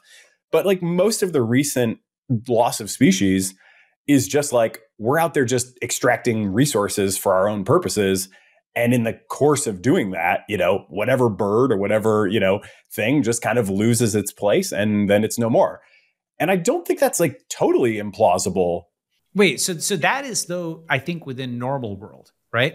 What does that mean? That means that some people, some amplified intelligence, and maybe we might call it HAI, okay, human plus AI combination, right? Some HAIs outcompete others economically and they lose their jobs. Is that what you're talking about? I think also the humans potentially become unnecessary in a lot of the configurations, like just a recent paper from DeepMind. Zero marginal product workers. Or negative. Yeah. I mean, so there's the last, you know, DeepMind has been on Google DeepMind has been on a tear of increasingly impressive medical AIs. Their most recent one takes a bunch of difficult case studies from the literature. I mean, case studies, you know, this is like rare diseases, hard to diagnose stuff, and asks an AI to do the differential diagnosis, compares that to human, and compares it to human plus AI. And they phrase their results like in a very understated way. But the headline is, the AI blows away the human plus AI. The human makes the AI worse. So here's the thing. And I'll say something provocative maybe. Okay, like I haven't, or fine. I do think that the ABCs of economic apocalypse for Blue America are AI, Bitcoin, and China, where AI takes away a lot of the revenue streams, the licensures that have made medical and legal costs and other things so high. Bitcoin takes away their power over money, and China takes away their military power. So I foresee total meltdown for Blue America in the years and, you know, maybe decade to come. Already kind of happening. But that's different than being at the end of the world, right? Like Blue America had a really great time for a long time, and they've got these licensure locks. But because of that, they've hyperinflated the cost of medicine. It's like so what you're talking about is, wow, we have infinite free medicine. Man, doctor billing events are going to get a hit. That's the point. Yeah, and to be clear, I'm really with you on that too. Like, I want to see one of the things when people say like, "What is good about AI?" Why should we pursue this? My standard answer is high quality medical advice for everyone at pennies, per visit. Right? It is orders of magnitude cheaper. We're already starting to see that in some ways it's better. People prefer it. That AI is more patient. It has better bedside manner. I wouldn't say, if I was giving my own family advice today, I would say use both a human doctor and an AI, but definitely use the AI as part of your mix. Absolutely. That's right. That's right. But you're prompting it still, right? The smarter you are, the smarter the AI is. You notice this immediately with your vocabulary, right? The more sophisticated your vocabulary, the finer the distinctions you can have, the better your own ability to spot errors. You can generate a basic program with it, right? But really, amplified intelligence is, I think, a much better way of thinking about it, because whatever your IQ is, it surges it upward by a factor of 3 or whatever the number. And maybe the amplifier increases with your intelligence. But that internal intelligence difference still exists. It's just like what a computer is. A computer is an amplifier for intelligence. If you're smart, you can hit enter and programs can go to, like think about the Minecraft guy, right? Or Satoshi. One person built a billion, or in Satoshi's case, $1 trillion thing. Obviously other people continued Bitcoin and so on and so forth, right? So what I feel though is this is what I mean by going from nuclear terrorism to the TSA. Okay, we went from AI will kill everyone, and I'm like, what's the actuator? To okay, it'll gradually degrade our environment. What does that mean? Okay, some people will lose their jobs, but then we're back in normal world. Well, hold on. Let me paint a little bit more complete picture, because I don't think we're quite there yet. So I think the differential diagnosis recent paper, that's just a data point where it's kind of, like chess. This came long before, right? There was a period where humans were the best chess players. Then there was a period where the best were the hybrid human AI systems. And now, as far as I understand it, we're in a regime where the human can't really help the AI anymore. And so the AIs are, the best chess players are just pure AIs. We're not there in medicine, but we're starting to see examples where, hey, in a pretty defined study, differential diagnosis, the AI is not just beating the humans, but also beating the AI human hybrid, or the human with access to AI. So, okay, that's not it, right? There's a paper recently called Eureka out of NVIDIA. This is Jim Fan's lab, where they use GPT-4 to write the reward functions to train a robot. So you want to train a robot to like twirl a pencil in fingers. Hard for me to do. Robots definitely can't do it. How do you train that? Well, you need a reward function. The reward function, basically, while you're in the early process of learning and failing all the time, the reward function gives you encouragement when you're on the right track, right? So there are people who, have developed this skill, and you might do something like, well, if the pencil has angular momentum, then that seems like you're on maybe sort of the right track. So give that, a reward, even though at the beginning you're just failing all the time.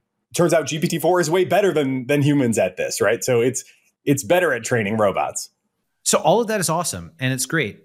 But here's the thing is there's a huge difference between AI is going to kill everybody and turn everybody into paper clips, okay, versus some humans with some AI are going to make a lot more money and some people are going to lose their jobs. Yeah, I'm not scared of that. I'm not scared of that scenario. I mean, it could be disruptive. But it's not existential unto itself. Bingo. Okay, so that's what I went right. There's the debate to me. It comes if I ask just one question is what is the actuator, right? Sensors and actuators, right? What is the thing that's actually going to plunge a knife or a bullet into you and kill you?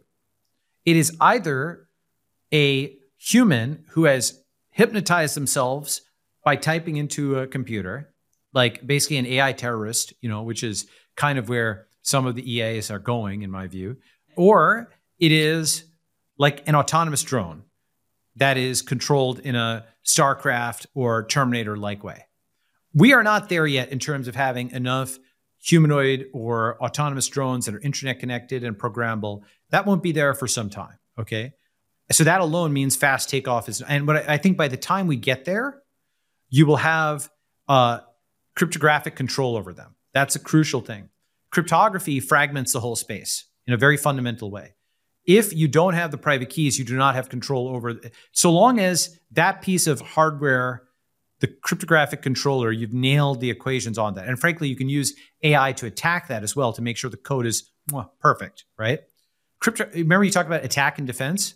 AI is attack, crypto is defense, right? Because one of the things that crypto has done, do you know what the PKI problem is, public key infrastructure? I'll say no on behalf of the audience.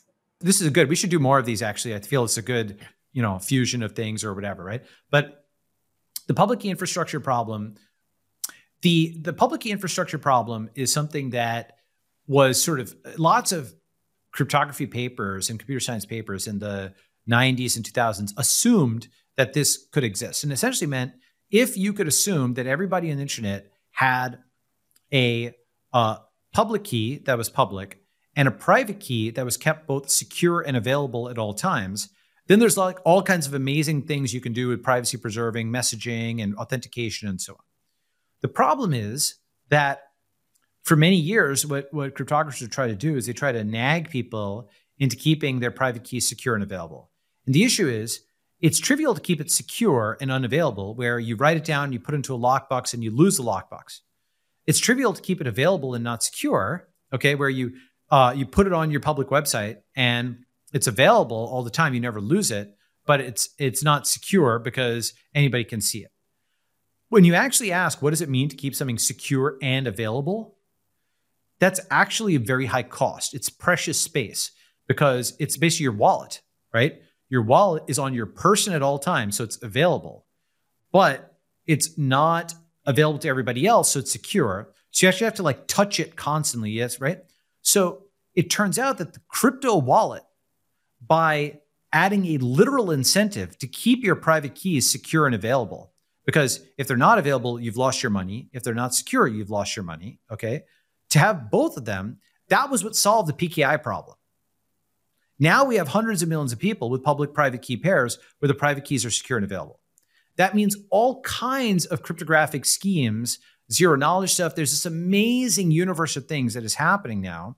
Zero-knowledge in particular has made cryptography much more programmable. There's a whole topic which is, if you want something that's kind of, like AI was creeping for a while and specialists were paying attention to it and then it just burst out on the scene.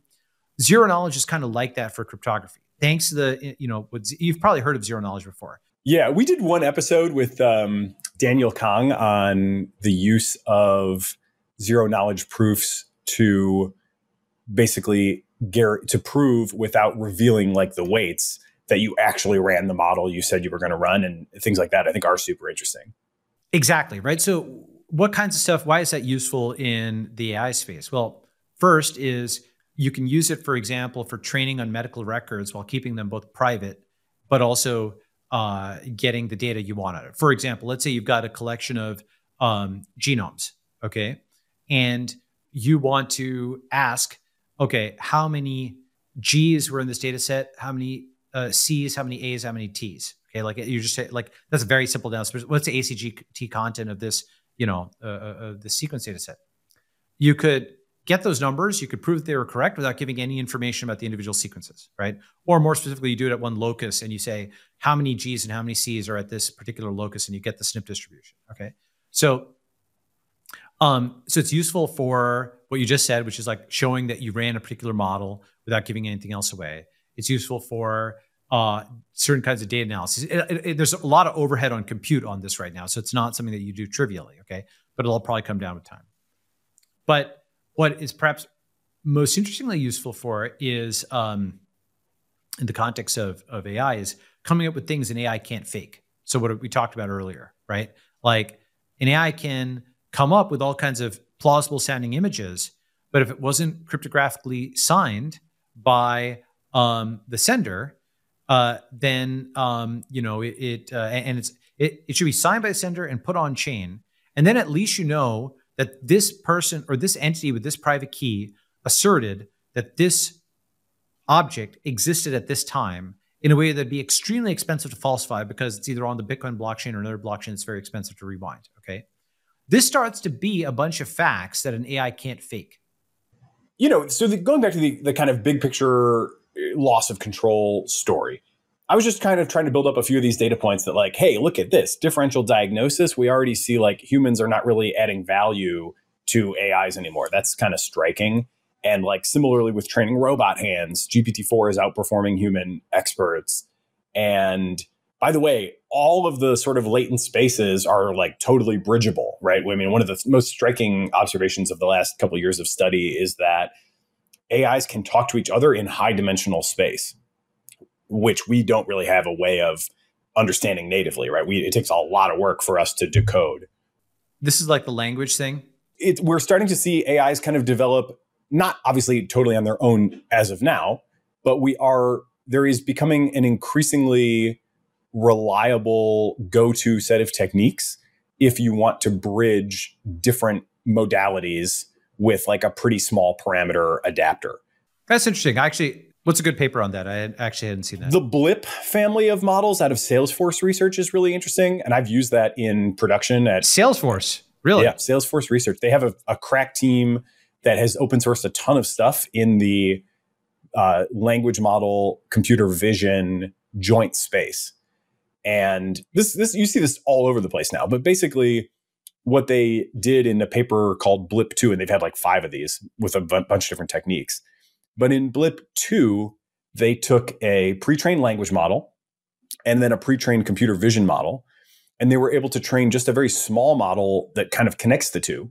So you could take an image, put it into the image space, then have their little bridge that over to language space.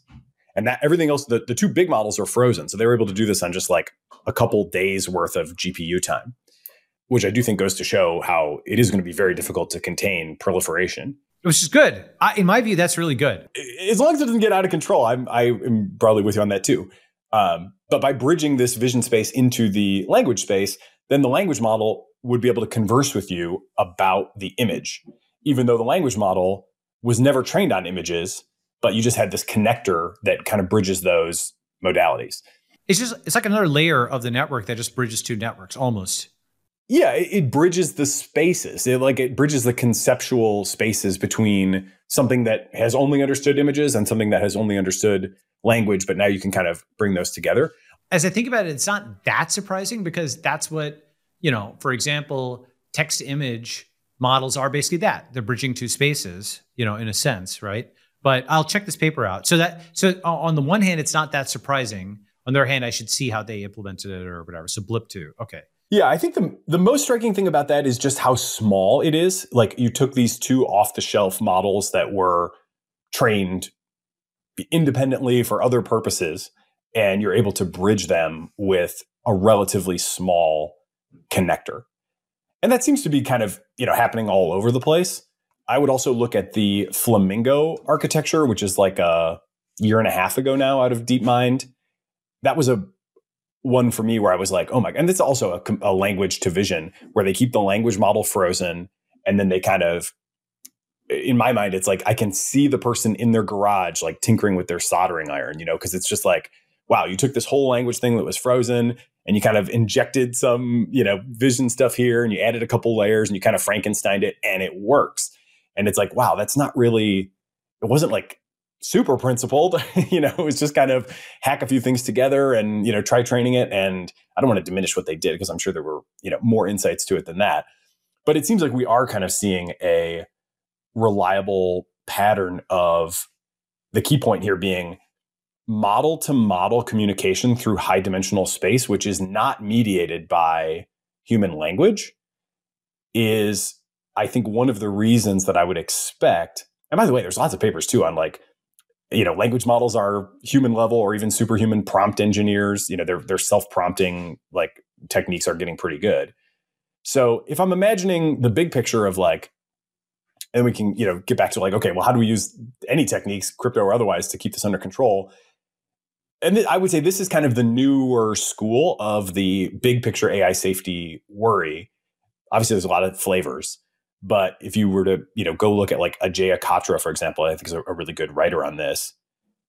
Her worldview is less that we're going to have this FOOM and more that over a period of time, and it may not be a long period of time, maybe it's like a generation, maybe it's 10 years, maybe it's 100 years, but obviously those are all small in the sort of, grand scheme of the future. We have, in all likelihood, the development of AI centric schemes of production where you've got kind of your high level executive function is like your language model. You've got all these like lower level models. They're all bridgeable. All the spaces are bridgeable in high dimensional form where they're not really mediated by language unless we enforce that. I mean, we could say, it must always be mediated by language so we can read the logs. But there's a tax to that, right? Because going through language is like highly compressed compared to the high dimensional space to space. All right. So let me see if I can steel man or articulate your case. You're saying AIs are going to get good enough. They're going to be able to communicate with each other good enough. And they'll be able to do enough tasks that more and more humans will be rendered economically marginal and unnecessary. I'm not saying I think that will happen. I'm just saying I think there's a good enough chance that that will happen that it's worth taking really seriously. I actually think that will happen, something along those lines, or in the sense of at least massive economic disruption, definitely. Okay.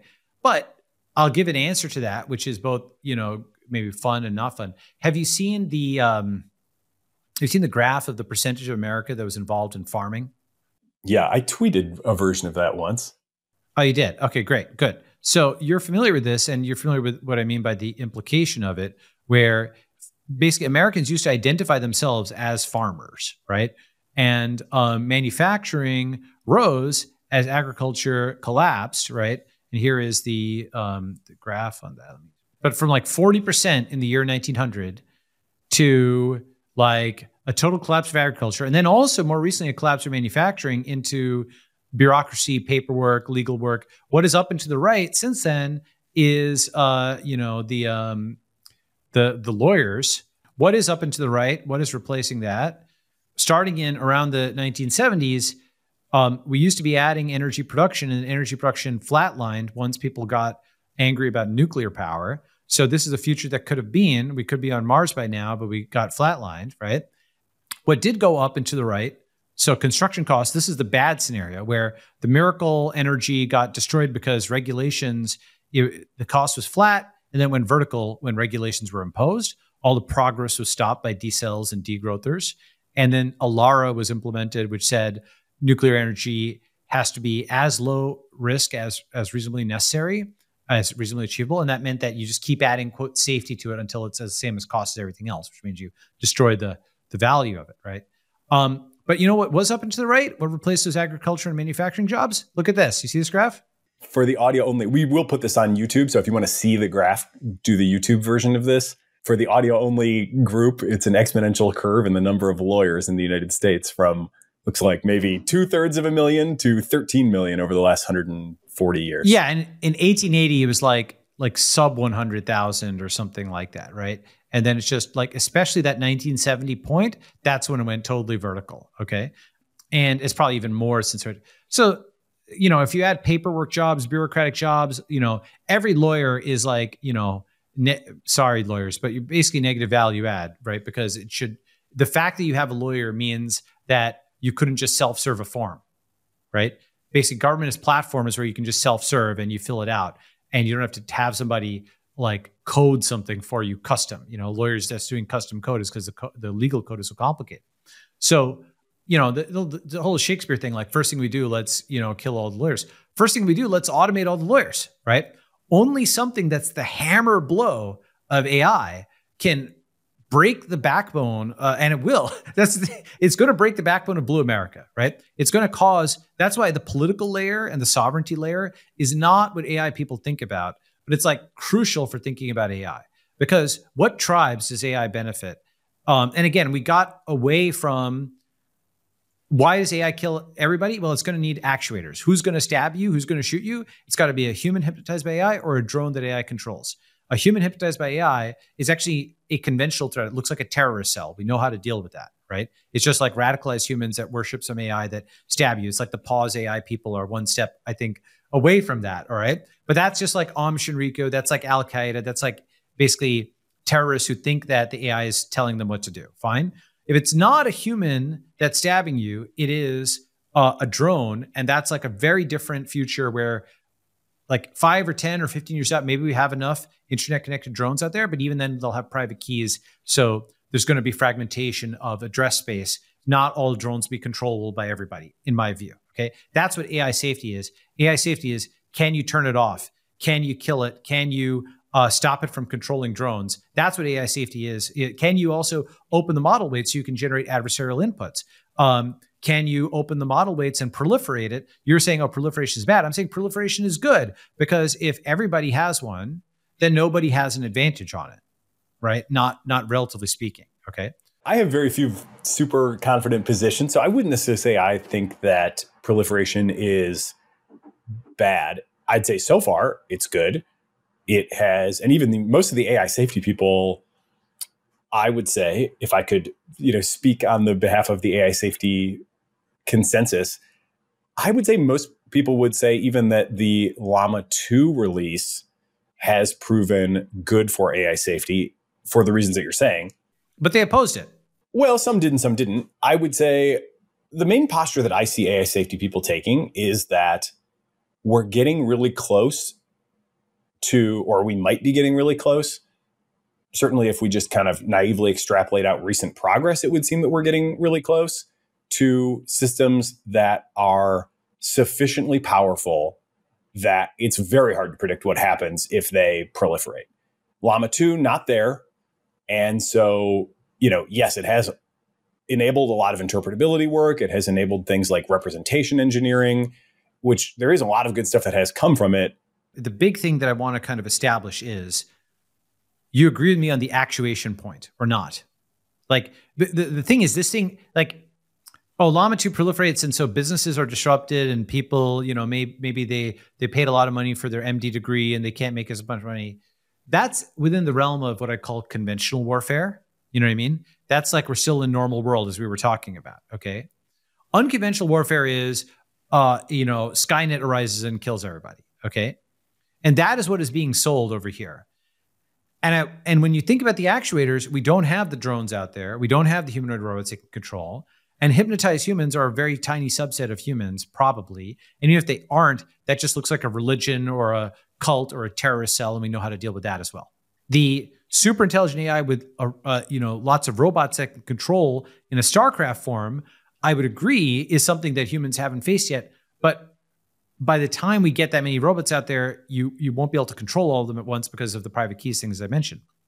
So that's why I'm like, okay, everything else we're talking about is in normal world. That is the single biggest thing that I wanted to get. Like economic disruption, people losing jobs, proliferation so that the balance of power is redistributed, all that's fine.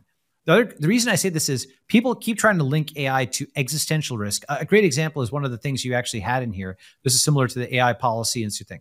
And it's a totally reasonable question, but then I'm going to, in my view, deconstruct the question.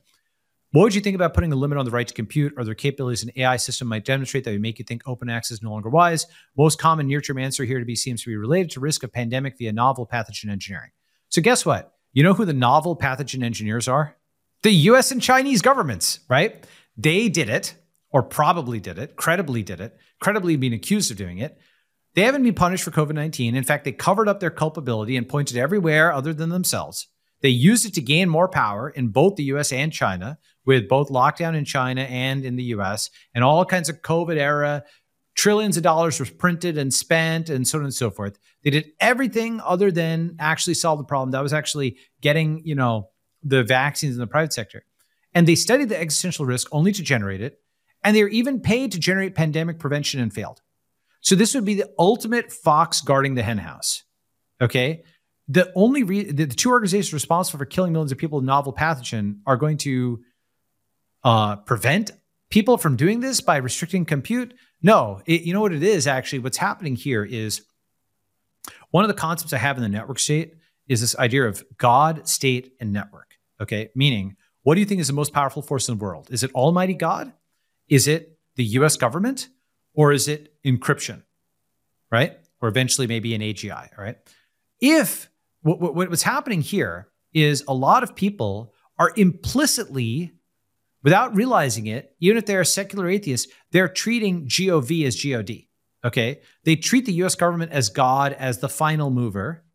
No, I appreciate your little, I take inspiration from you actually in terms of trying to come up with these little quips that, that are memorable. So I was just smiling at that because I think you do a great job of that. And I try to incorporate, I have less success coining terms than you have, but certainly try to follow your example on that front. It's like a helpful mnemonic. If you can compress it down, it's like more memorable. So that's what I try to do, right? So exactly. A lot of these people who are secular, think of themselves as atheists, have just replaced God with GOV. They worship the US government as God. And there's two versions of this. You know how like God has both the male and female version, right? The female version is the Democrat God within the USA that has infinite money and can take care of everybody and care for everybody. And the Republican God is the US military that can blow up anybody, and it's the biggest and strongest and most powerful America. F yeah. Okay. And everybody who thinks of the US government as being able to stop something is praying to a dead God.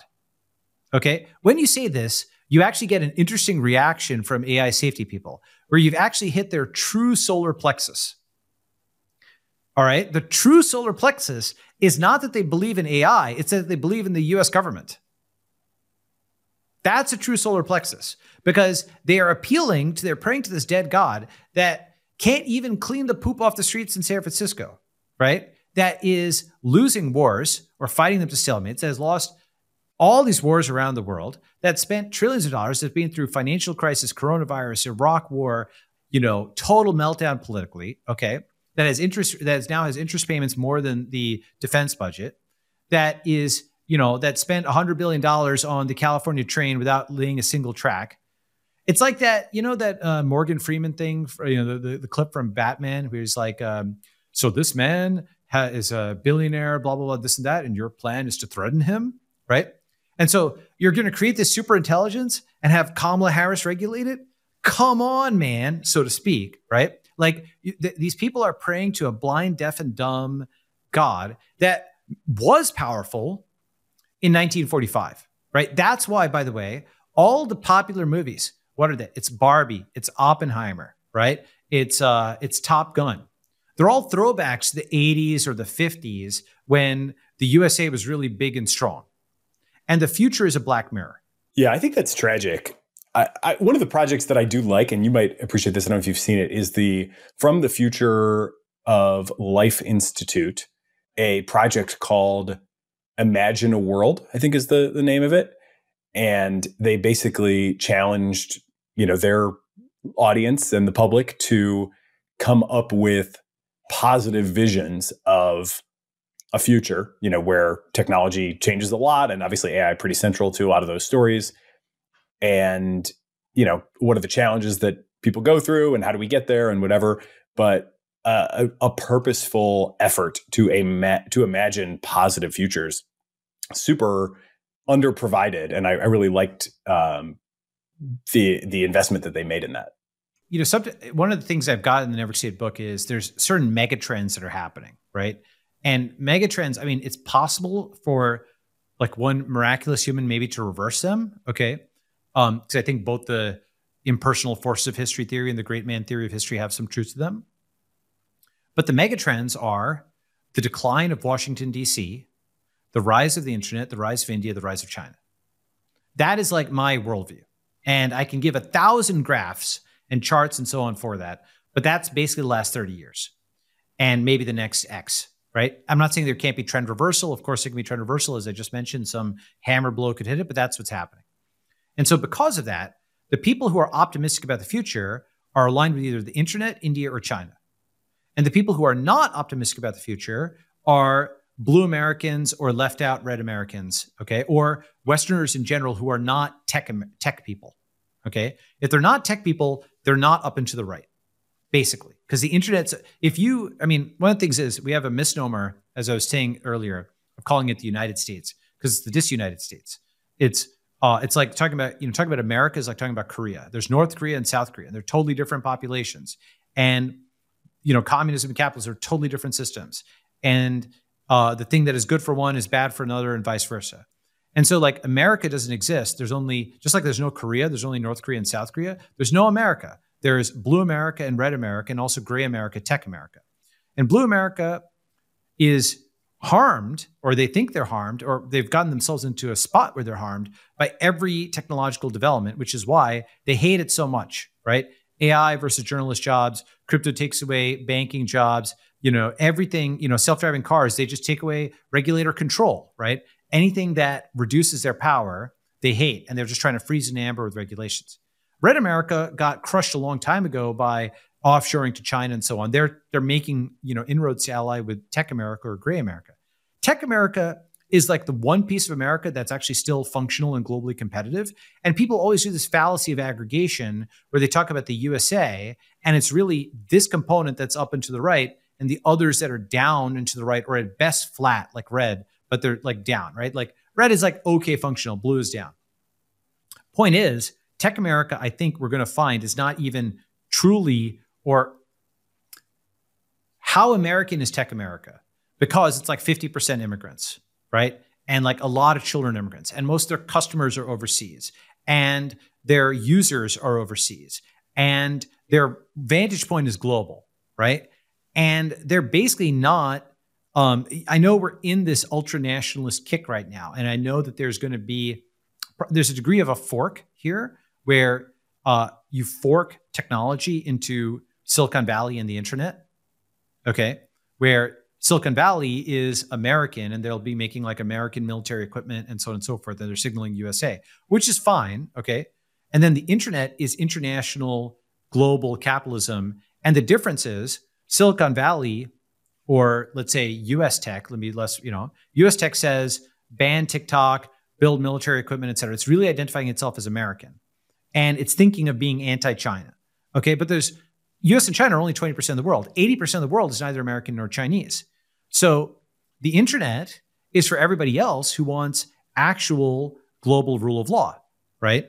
When as the US decays as a rules-based order and people don't want to be under China, people want to be under something like blockchains where you've got like property rights, contract law across borders that are enforced by an impartial authority, okay? That's also the kind of laws that can bind AIs, like AIs across borders. If you want to make sure they're going to do something, cryptography can bind an AI in such a way that it can't fake it. An AI can't mint more Bitcoin, Here's my last question for you.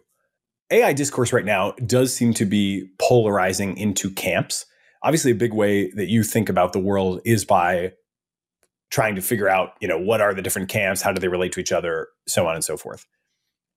I have the view that AI is so weird and so unlike other things that we've encountered in the past, including just like unlike humans, right? I always say AI, alien intelligence, that I feel like it's really important to borrow a phrase from Paul Graham, keep our identities small and try to have a scout mindset to really just take things on their own terms, right? And not necessarily put them through a prism of like, whose team am I on? Or, is this benefit my team or hurt the other team or whatever? But, just try to be as kind of directly engaged with the things themselves as we can without mediating it through all these lenses. I think about, you mentioned like the gain of function, right?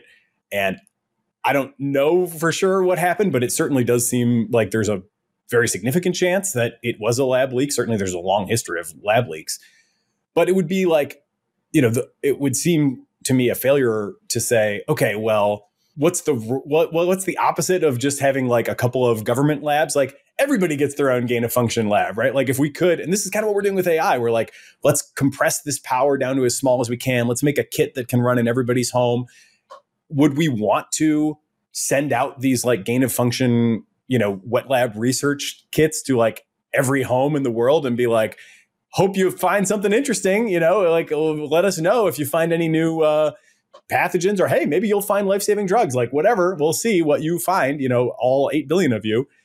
That to me seems like it would be definitely a big misstep. And that's the kind of thing that I see coming out of ideologically motivated reasoning or like, tribal reasoning. And so I guess I wonder how you think about the role that tribalism and ideology is playing and should or shouldn't play as we try to understand AI. Okay, so first is, you're absolutely right that just because A is bad does not mean that B is good, right? So A could be a bad option, B could be a bad option, C could be a bad option. There might be, you have to go down to option G before you find a good option. Or there might be 3 good options and 7 bad options, for example, right? So to map that here, in my view, an extremely bad option is to ask the US and Chinese governments to do something. Anything the US government does at the federal level, at the state level in blue states, at the city level, has been a failure. And here's a meta way of thinking about it. You invest in companies, right? So as an investor, here's a really important thing.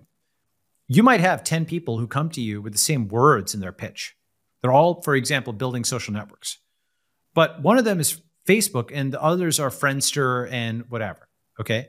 And no offense to Friendster, those guys were like, pioneers in their own way, but they just got outmatched by Facebook. So the point is that the words were the same on each of these packages, but the execution was completely different. So could I imagine a highly competent government that could execute and that actually did, make the right balance of things and so on? I can't say it's impossible, but I can say that it wouldn't be this government. Okay. And so you are talking about the words and I'm talking about the substance. The words are, we will protect you from AI, right? In my view, the substance is they aren't protecting you from anything, right? You're basically giving money and power to a completely incompetent and in fact, malicious organization, which is Washington, D.C., which is the US government, that has basically over the last 30 years gone from a hyperpower that wins everywhere without fighting to a declining power that fights everywhere without winning. Okay? Like just literally burn trillions of dollars doing this, take maybe the greatest decline in fortunes in 30 years in maybe human history. Not even the Roman Empire went down this fast on this many power dimensions this quickly, right? So giving that guy, let's trust him, that's just people running an old script in their heads that they inherited. They are not thinking about it from first principles that this state is a failure. Okay. And like how much of a failure it is, you have to look at the sovereign debt crisis, you have to look at graphs that other people aren't looking at. But like, the domain of what Blue America can regulate is already collapsing because it can't regulate Russia anymore. It can't regulate China anymore. It's less able to regulate India. It's less able even to regulate Florida and Texas. States are breaking away from it domestically. So this gets to your other point. Why is the tribal lens not something that we can put in the back? We have to put in the absolute front because the world is retribalizing. Like basically your tribe determines what law you're bound by. If you think you can pass some policy that binds the whole world, well, there have to be guys with guns who enforce that policy. And if I have guys with guns on the other side that say, we're not enforcing that policy, then you have no policy. You've only bound your own people. Does that make sense, right? And so Blue America will probably succeed in choking the life out of AI within Blue America. But Blue America controls less and less of the world. So they'll have more power over fewer people. I can go into why this is, but essentially, a financial Berlin Wall is arising. There's a lot of taxation and regulation and effectively financial repression, de facto confiscation that will have to happen for the level of debt service that the US has been taking on. Okay. Just there's one graph just to make the point. And if you want to dig into this, you can. All right. But the reason this impacts things is when you're talking about AI safety, you're talking about AI regulation, you're talking about the US government, right? And you have to ask, what does that actually mean? And it's like, in my view, it's like asking the Soviet Union in 1989 to regulate the internet, right? That's going to outlive, the country. US interest payment on federal debt versus defense spending. The white line is defense spending. Look at the red line. That's just gone absolutely vertical. That's interest. And it's going to go more vertical next year because all of this debt is getting refinanced at much higher interest rates. This is why, look at this. You want AI timelines, right? The question for me is DC's timeline. What is DC's time left to live? Okay. This is the kind of thing that kills empires. And you either have this just go to the absolute moon or they cut rates and they print a lot. And either way, the fundamental assumption underpinning all the AI safety, all the AI regulation work is that they have a functional golem in Washington, D.C., where if they convince it to do something, it has enough power to control enough of the world. When that assumption is broken, then a lot of assumptions are broken, right? And so in my view, you have to, you must think about a polytheistic AI world because other tribes are already into this. They're already funding their own, right? The proliferation is already happening and they're not going to bow to blue tribes. So that's why I think the tribal lens is not secondary. It's not some, totally separate thing. It is an absolutely primary way in which to look at this. And in a sense, it's almost like in a well done movie. All the plot lines come together at the end. Okay. And all the disruptions that are happening, the China disruption, the rise of India, the rise of the internet, the rise of crypto, the rise of AI, and the decline of DC and the internal political conflict, and various other theaters like what's happening in Europe and and Middle East, all of those come together into a crescendo of there's a lot of those graphs are all happening at the same time, and it's not something you can analyze by just, I think, looking at one of these curves on its own. I think that's a great note to wrap on. I am always lamenting the fact that so many people are thinking about this AI moment in just fundamentally too small of terms, but I don't think you're one that will easily be accused of that. So with an invitation to come back and continue in the not too distant future, for now, I will say, Balaji, Srinivasan, thank you for being part of the cognitive revolution. Thank you, Nathan. Good to be here. Hey everyone, Eric here. At Turpentine, we're building the first media outlet for tech people by tech people. We're the network behind the show you're listening to right now. We have a slate of hit shows across a range of topics and industries, from our AI and investing cluster of podcasts to shows that drive the conversation in tech with the most interesting thinkers, founders, investors, and influencers, like Econ 102 with Noah Smith. We're launching new shows every week, and we're looking for industry-leading sponsors. If you think that might be you and your company, email me at eric@turpentine.co. That's ERIK @turpentine.co, and let's partner together.